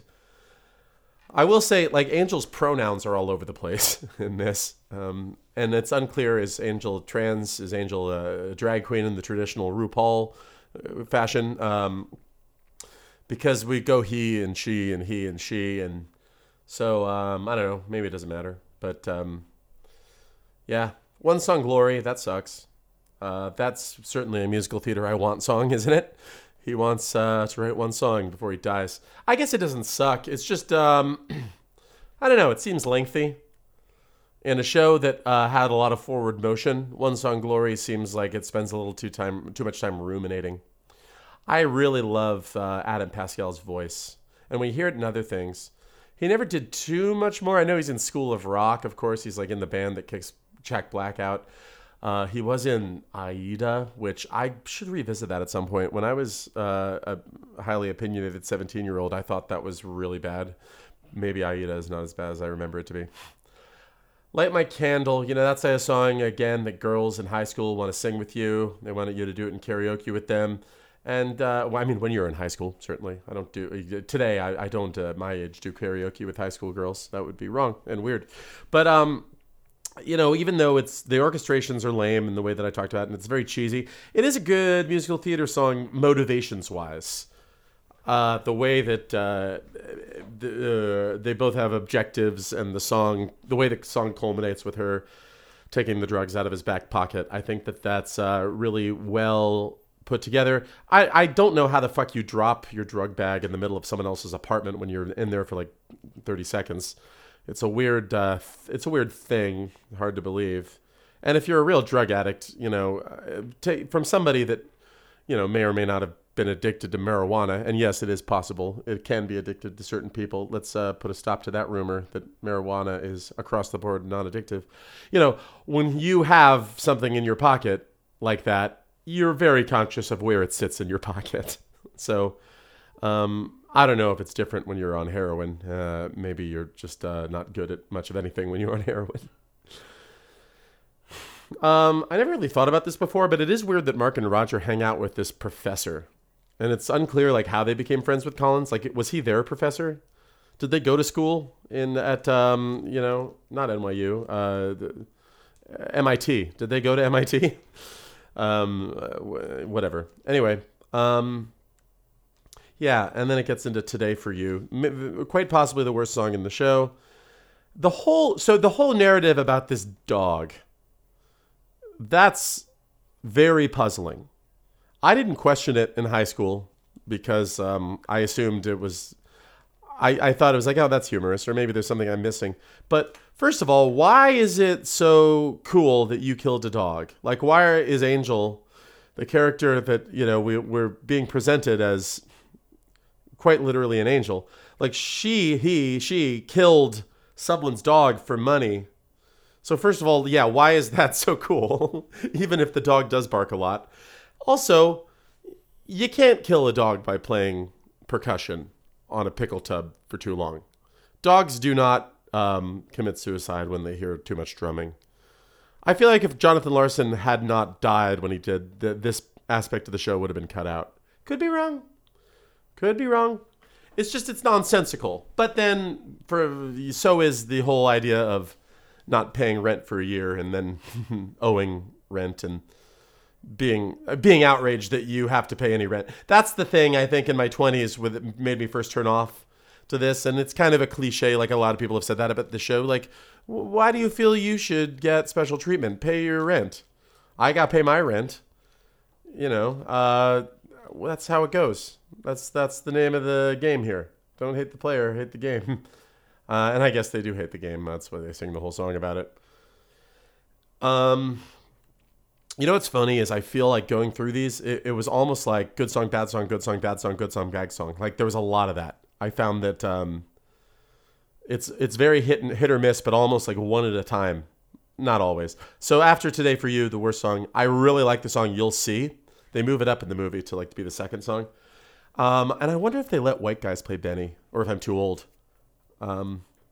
This idea, I think the music of that is very of its time, but also really gets the scene across. All of the stuff that Benny is singing. I don't know. Boy, am I more low energy in the second half after having lunch? It's quite possible. How awful, by the way, do you think that Mark's film is? Like, can you imagine how bad that film is? It's the same thing with Hair. It's like, my friends are hilarious. I should make a thing about them. Who the fuck wants to see a documentary about a guy and his friends just sort of walking around and bullshitting around and having dinner and meatless balls at the Life Cafe? I don't want to see that documentary. Sounds like a snooze. The Tango Marine is a bad song, probably because it's pastiche. And it's supposed to be this big moment in this, I guess, the forming of a friendship between Mark and Joanne. But it doesn't really feel like it. They're really just bitching about. And then later, Mark, when he's talking about all of the wonderful serendipitous moments of that night, he says, why did Maureen's equipment break down? Assuming that him meeting Joanne and bonding with her was like one of the most important moments of that Christmas Eve. And what's the big fucking deal, man? It's not that, I get that they bond over time, but that song doesn't really, whatever. I do like the life support song. See what I mean? Good song, bad song. That's a good one. I'm a fan of the musical scene. Heartbroken watching the movie version that they just spoke all those lines. A fun fact, well, actually, it's not a fun fact, just a fact. It's kind of a sad fact. Those little names in the life support scene, Gordon, Allie, Pam, Sue, those are the names of Jonathan Larson's real friends who died of AIDS. So it's like his tribute to them. It is funny how whenever support groups are depicted in storytelling, usually TV or movies, they always have a leader rather than being a leaderless support group, which is, I think, far more common. Maybe that's just because I'm in 12 steps. Maybe these life support meetings, which are based on actual meetings. I didn't make note of what they were actually called. Like maybe those did actually have leaders. I don't know. But, like Breaking Bad, when every time Jesse goes to an NA meeting, Jerry Reed plays the fucking like leader of the NA meeting, which that's not how that works. And he like goes around the circle and like, Jesse, how are you doing today? And like, hey, you, tell us more about that. It's more like group therapy than, a support group. Whatever. Small detail. That laugh line in life support with Gordon, how do you feel today? Okay. Is that all? Best I felt all year. Then why choose fear? I'm a New Yorker. Fear's my life. There's like a problem with the pacing of that. Every time you see it, the audience laughs after I'm a New Yorker. And then he has to sing Fear's my life, which I think is intended to be the button on that. But it's like the point is already made. It's just a comic timing thing. I'm not a professional comedian, but I do think that may be a problem. Then we get into tonight. So, that song is catchy. Have a good time. Daphne Rubin Vega has a very unique voice, and she's great on it. Rosario Dawson does a nice voice on it. In Rent filmed live on Broadway, Mimi is played by Renee Elise Goldsberry, the Angelica from Hamilton. Now, I think she's amazing. Like, she's very likable. She's great in everything. Obviously great in Hamilton. She's good in this. But she's not sexy. And it's okay. Like, that's not... It's just... This is the one moment where that kind of comes across because it's a little strippery, singing Out Tonight. And when I saw it on stage, like I said, Daphne Rubin Vega was reprising her role at the Schubert Theater in LA with that cast, touring company, whatever it was. And, as a 15-year-old watching that, let's just say I felt weird that I was sitting next to my mom and my sister. You know what I mean? I was having an experience of that made me feel a certain kind of way. There's a line in there where she doesn't want to sleep in the city of neon and chrome because it feels too damn much like home, where the Spanish babies cry. Okay. Are these babies from Spain? Or is that the language? Do babies cry in Spanish? What's the deal with the Spanish babies crying? Are they going ole in the middle of the crying sounds? I don't know. The Spanish babies. Are they in Spanish Harlem? I don't know. Another day. That goes on for quite some time. Roger's like not that mean to her. I mean, he's being emotionally distant, but in fairness, he met her just met her that night, and he's not that mean except for when he's like one of the best lines is "Excuse me if I'm off track, but if you're so wise, then tell me why do you need smack." It's also unclear on our first viewing or first listening of that why Mimi is being so philosophical in her response to him with the no day but today stuff. And obviously that pays off later in the show. One of the songs I used to skip because I was an ignorant teenager was Will I? ? And what a mistake. That's a great song. That's a hell of a good song. And it's like they sing it like a round, like a row your boat kind of round. And you don't really appreciate it until you see it on stage and you realize that it's the backdrop of Roger's decision to leave the house because he hasn't left the house in a year and he just lives in his pajama pants, etc. Then we got that on the street sequence. I love it. Fucking terrible that they didn't sing it in the movie, but that bag lady thing with the who the fuck do you think you are? I don't need no goddamn help. You feel like that is Jonathan Larson reflecting a little bit on his white guilt, his own white guilt. It's a self-reflection. It doesn't stop him from doing it. Like, it doesn't end the project of making Rent, and it doesn't stop maybe Mark from filming homeless people condescendingly. But anyway, just I like that. it's a good time. I don't like the song Santa Fe, especially when they sing it on the subway in the movie. Collins says he wants to hang out with people who are chatting not about Heidegger but wine. I don't understand what this bubble is that Collins is living in, where people are chatting about Heidegger and he just can't get away from these Heidegger conversations, and he just wants to go someplace where people chat about wine. I'm willing to bet that even in the bohemian late 80s, early 90s of Manhattan, more people on a given day are walking down the street talking about wine than they are about Heidegger. I'm just going to go out on a limb there. So that's a shitty thing to say. I'll Cover You, the love song. It's a little fast there, isn't it, fellas? You just met a couple hours ago. And this love song, I mean, they're making some pretty serious promises to each other. You know, with 1,000 sweet kisses. You know, wow.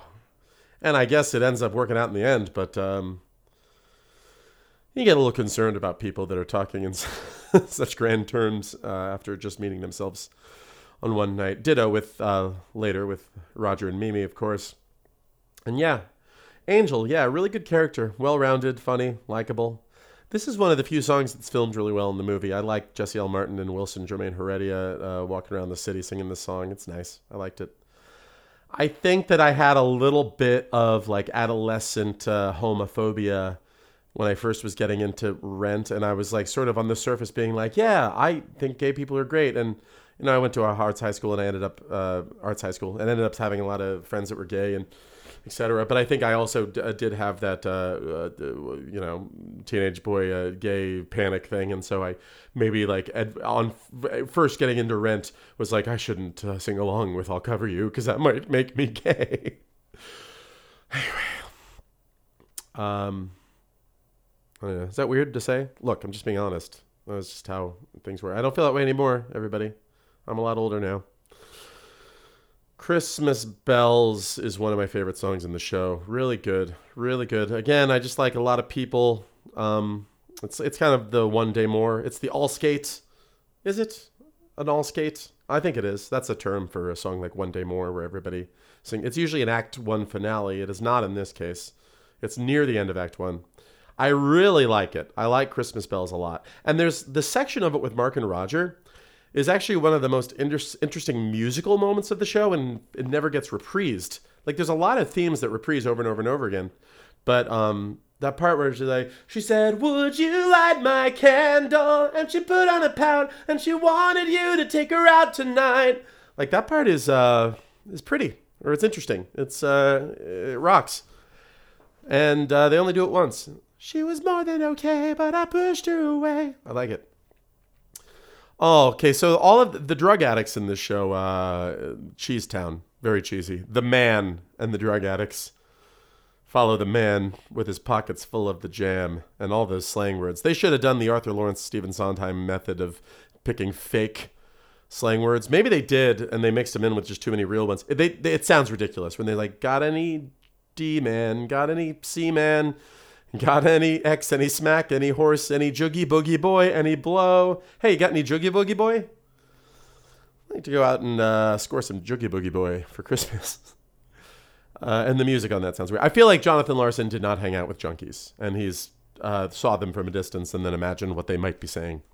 So there's some wobbliness with the junkie talk in this. Maureen's performance fucking sucks. Maybe it's only good when Adele Dazeem does it. Adina Menzel. But because in the Rent filmed live on Broadway, it's some other lady that I didn't give a shit about. And it was just like, oh, God, shut up. And I feel that way most times that I see Rent. And I think the character of Maureen sucks. I think the character of Maureen is not that redeemable. And that Joanne should get away from her. I think Joanne is being emotionally abused in that relationship, and she would be well advised to stop getting back together with Maureen, because this idea of, hey, it's not my fault, people are staring at me. I'm going to make out with the girl in the fucking rubber, and you can deal with it. That's a little too big of an ask. So no good. And anyway, Idina Menzel is great, and she's aged very well. So yeah, I'm not anti-performance art. You know, I like, the one that's the artist that's present. What's her name? I want to say Maria Sharapova, but I know that's not it. That's a tennis player. You know what I'm saying? God damn it. Abramovich, right? Marina Abramovich. The artist is present.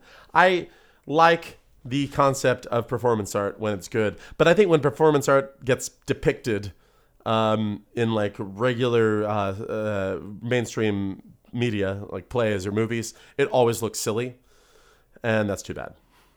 It would be cool if like Maureen did a performance that was like good and not silly and laughable.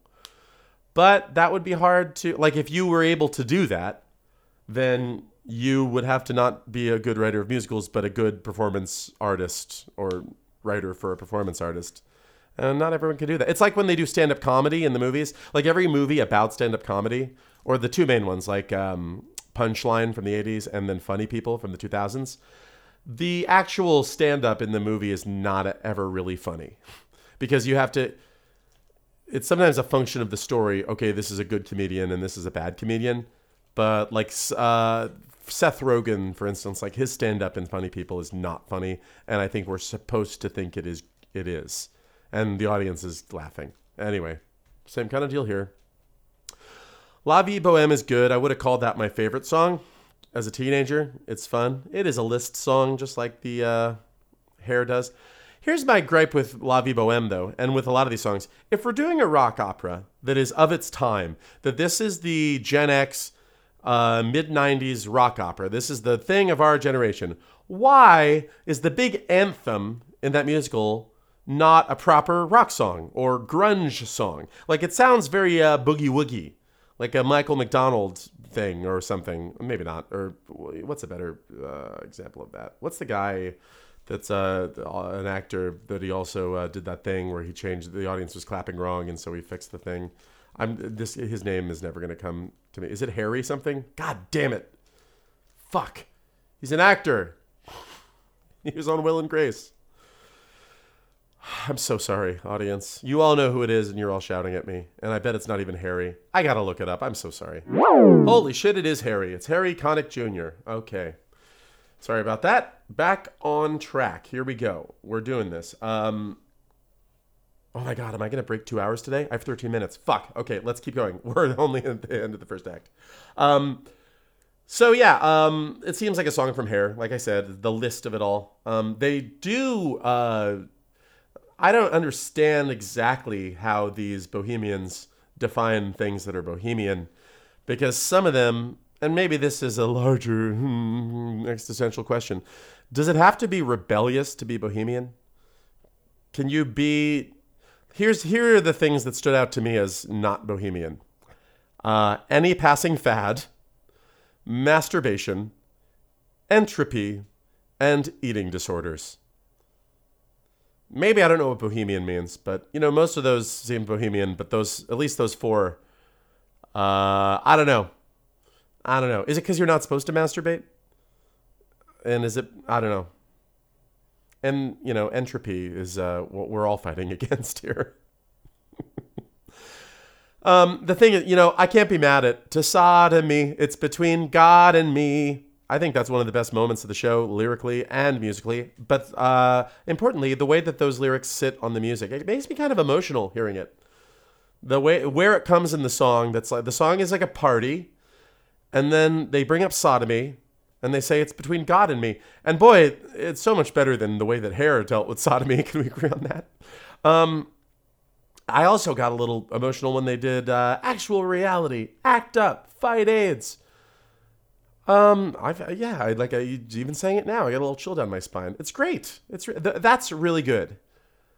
That feels like, and especially at the time, and if you were living in New York City and, among these things, like to see that set on stage might be, I don't know what New York City has to do with it, because of Act Up is what I'm saying. The organization Act Up. But really anybody that's engaged in sodomy, it's between God and you. I remember like so many times skipping I Should Tell You when I was singing along with the show, that the very end of it, when it's La Vie Boheme B, it starts with like them on the last syllable of that. Ohs, are we packed? You know, like I have that in my head, like the very end of whatever, it doesn't matter. There's some purple lyrics in that I Should Tell You song, to borrow a phrase from Sondheim. Of just like, yeah, trusting desire, starting to learn, walking through fire without a burn. Those are very purple and in a bad way. Then there's a riot. Everybody's mooing and they have a riot. This is apparently based on an actual riot that happened in Tompkins Square Park in 1988. It was to protest against the city-imposed curfew. All the homeless there, Tompkins Square Park.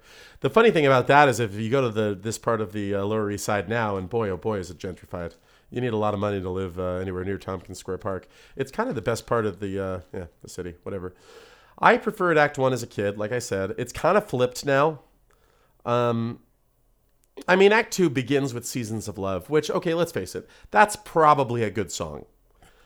We can never know because it's way too played out. Maybe people that were of age, and discerning when Rent premiered and heard Seasons of Love for the first time, you'll have to tell me. I don't know.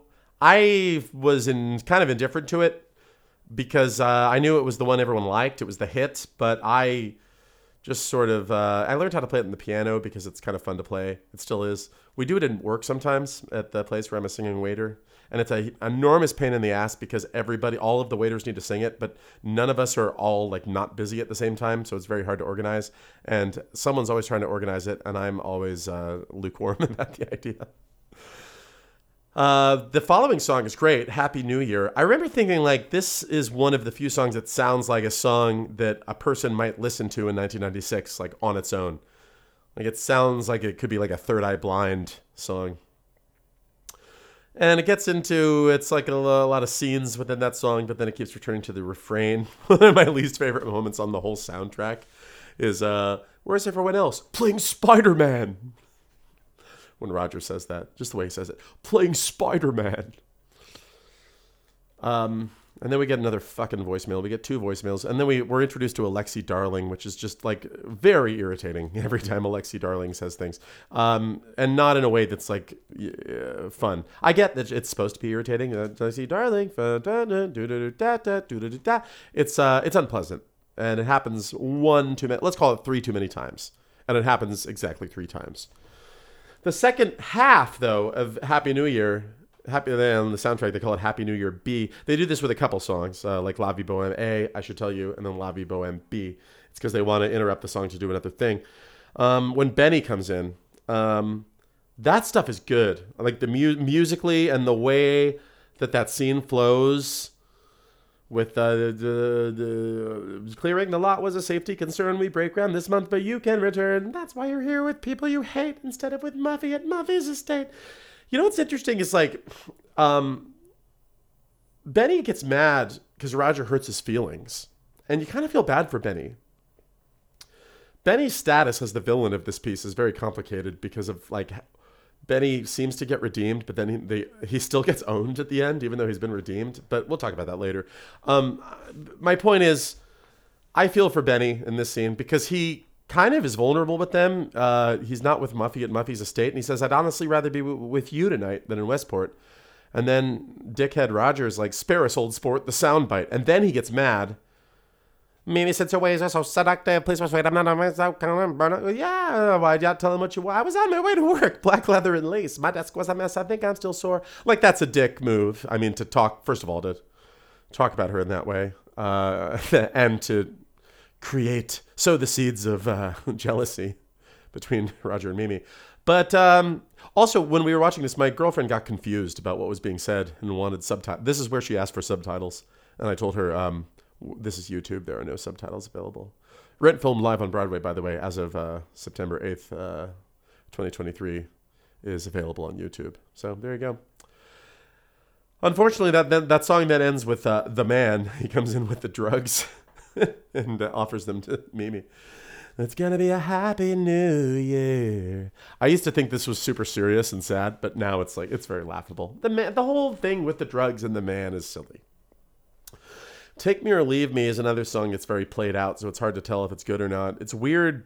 In the play, there's this dialogue between Joanne and Maureen before that song, and it's like it's the longest stretch of dialogue up to that point. And it's like, why is it there? It doesn't make any sense. We haven't heard anybody really talking, except for Mark narrating. And yeah, Maureen might just be an asshole. Like that first verse and her whole vibe. When I was 15, I think I heard this and I didn't know what it was to be an adult, and I thought, oh, this is all very free-spirited and interesting. Oh, sex and drugs are scary, but Maureen is cool, and that's something that I don't understand. But yeah, as an adult, you're like, no, this sucks. That's not a nice way to treat people. Joanne, get out of this thing. I also hate to say this, but I think Freddie Walker, who plays Joanne in the original cast recording, she may be the weak link in that cast. And I know that she's one of two people they did not put in the movie, her and Daphne Rubin Vega. I think Daphne Rubin Vega was like pregnant or something, but they replaced her with Tracy Thomas in the movie, who's also in Rent Film Live on Broadway. I could be wrong about that, by the way. Apologies to Freddie Walker and her relatives.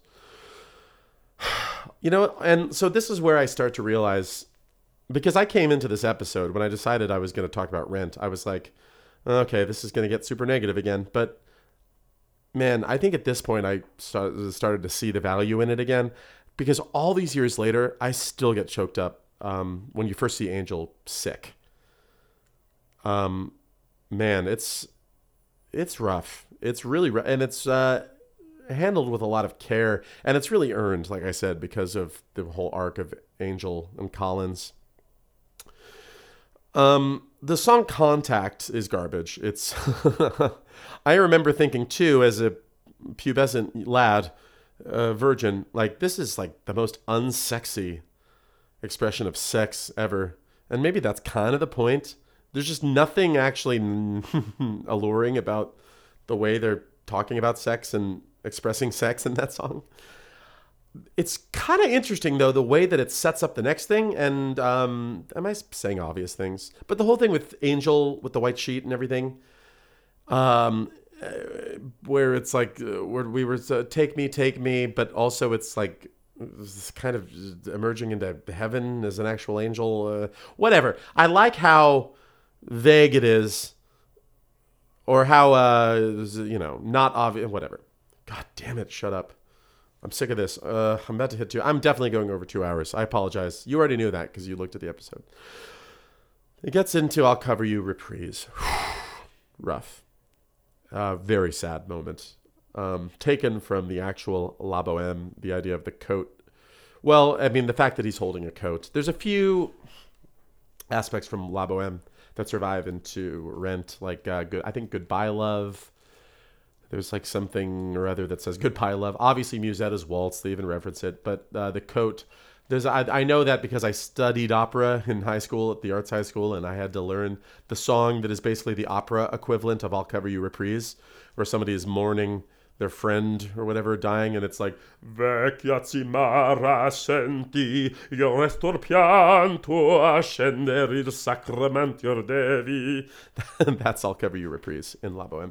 Jesse L. Martin is so great on this in the soundtrack, and having seen Rent a few times, I've noticed that this moment, it's like the kind of the heart of the show, and it's where you first start crying uncontrollably, but you can kind of ruin it if the Collins is doing too many vocal runs.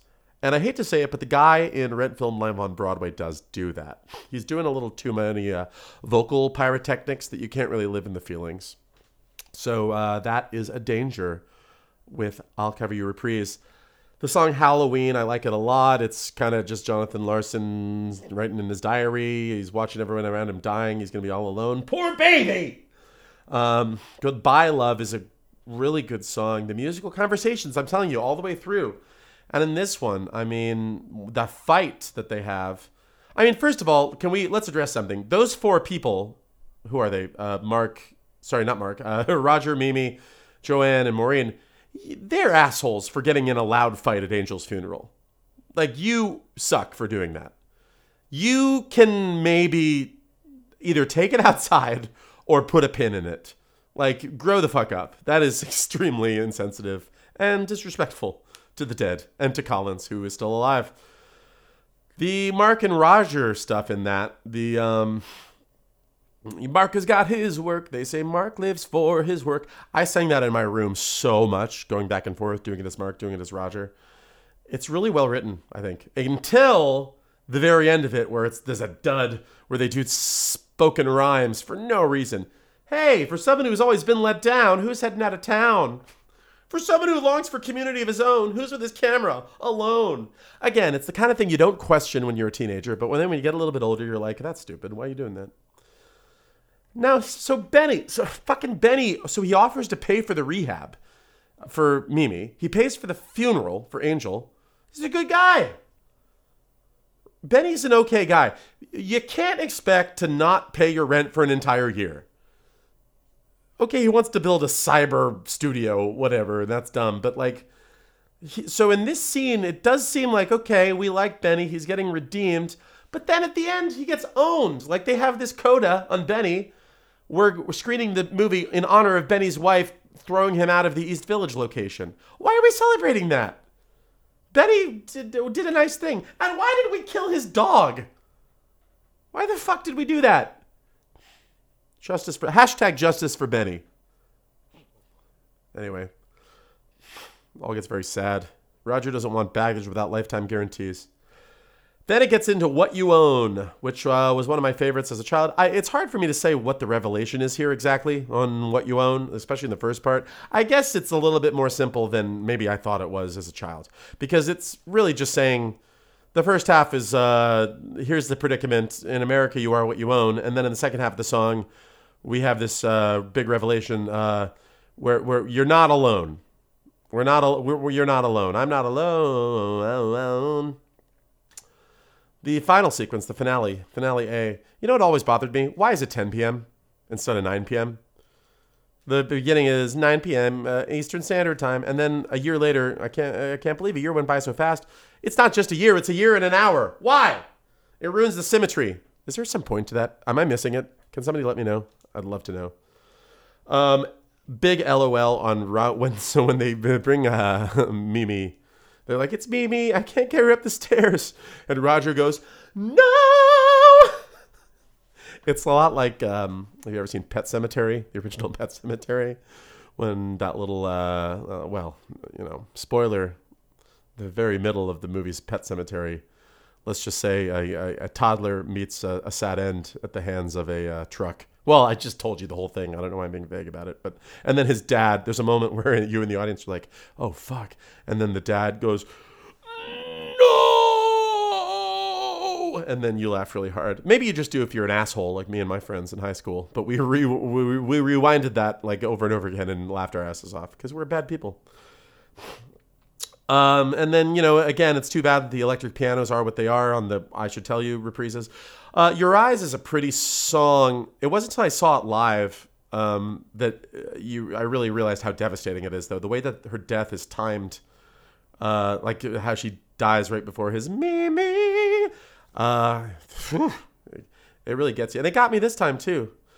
And then that finale, it's fucking good. I got to tell you, no day but today, baby. Yeah, I came back around on Rent, and I think it's all there in Act 2. I didn't think I liked Rent as much as I did, and I think it's because I saw the movie, and then I haven't really seen Rent outside of the movie since the movie came out, but Rent the play is good. I mean, I won't get too much into the movie here because this is the longest podcast in the history of podcasts, but interestingly enough, the timing of the movie of Rent is very similar to the timing of the movie of Hair. It's like 10 years later after the thing, like after the vibe, the movement, the whole aesthetic, and it's a period piece. They do that in the movie Rent. I think they have a chyron at the beginning saying New York City 1989 or something, 88, 90, I don't remember.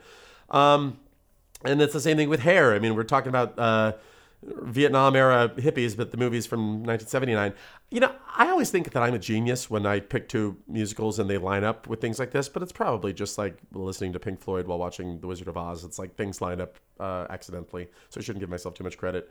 In 2005, this movie had come out. I really wanted to see it, obviously. I'd been a Rent head for some years. I already was sort of not believing in Rent anymore. And also at this point, I was like completely had left the world of musical theater. I had rejected it, and I was a stoner playing in bands. And I went with my stoner friends in 2005 to the movie theater to see Chronicles of Narnia. We got there early. We had a few minutes. And so the whole idea was that we would go see the beginning of Rent and like ironically watch the beginning of Rent, which my friends all like, this probably sucks. It was time to leave right around the end of the title song, and I really wanted to stay. I'm not going to lie. I was on board. I was disappointed, but didn't want to admit it, that I had to then go see the Chronicles of Narnia, which was fine. I mean, a better movie than Rent, as it turns out. But at the time, I wanted to stay and watch Rent. You lose some of the best songs in the movie, like all the tune-ups. Those are all great.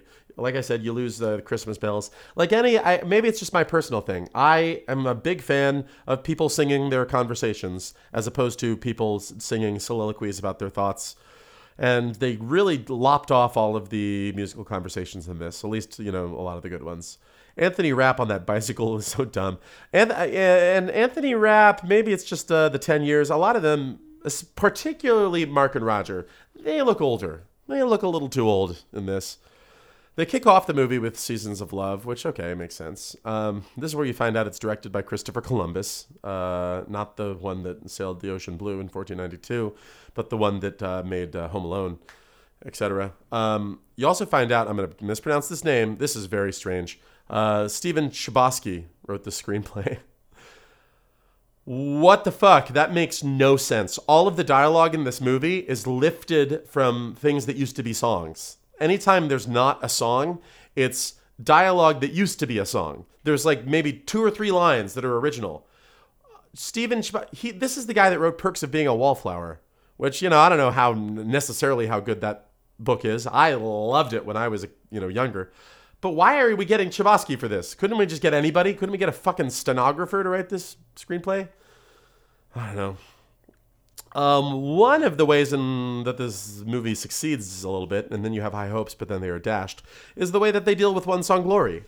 Because of film, we can do a montage, and so we can see what happened with Roger and April, his ex-girlfriend, his late ex-girlfriend, and we don't need Mark narrating it, saying his girlfriend April left a note saying we've got AIDS before slitting her wrists in the bathroom.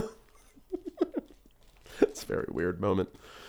Another thing that sucks about the movie is that the whole first act they put over the course of a couple days, and they make the next day Christmas Day.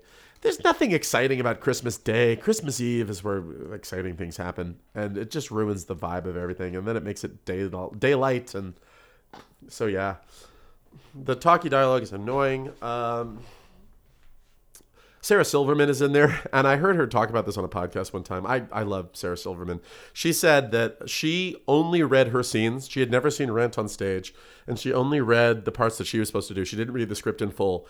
And so after she filmed all of her scenes, like she talked to someone who saw the movie, and she said, they said, you were the funniest thing in the whole movie. And she got really excited, and so she went to go see it, and then she realized it was an AIDS drama. And so that's why she was the funniest thing in it. A little Sarah Silverman anecdote there, secondhand. And then probably the funniest part of the whole movie, the worst part, rather, and funniest, is the filming of What You Own with Roger in the fucking desert in Santa Fe, looking like he's doing a Bon Jovi music video. Really bad. Really cheese-tastic. Not very good, folks. So, listen, final thoughts. I think Rent deserves our forgiveness. Certainly deserves my forgiveness.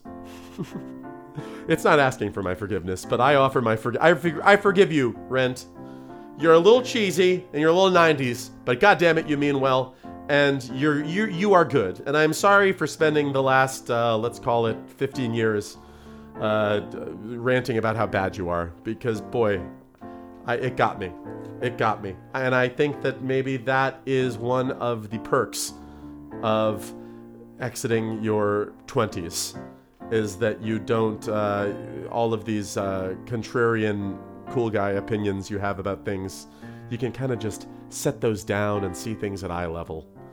So yeah, a little bit messy, but overall, it's emotionally resonant, and it's a good show. I need you to like Rent, and hopefully, if you're still listening to this podcast after well over 2 hours, you agree. Okay, I'm going to end this thing. I do not have, oh yeah, okay, this is an easy one. Goodbye, pod. Goodbye, pod. It's time to say goodbye, pod. Goodbye. It's time to say goodbye, pod. Goodbye, pod. Goodbye, pod. Hello. Oh my god, I can't say the name of the fucking restaurant, but it rhymes with disease. Okay. The restaurant I'm going to work at rhymes with disease. Please don't stalk me at that restaurant. Thank you, and until next week, folks. Stop thinking about next week, because there's no day but today. And you blew it. So hopefully tomorrow is better. All right, bye.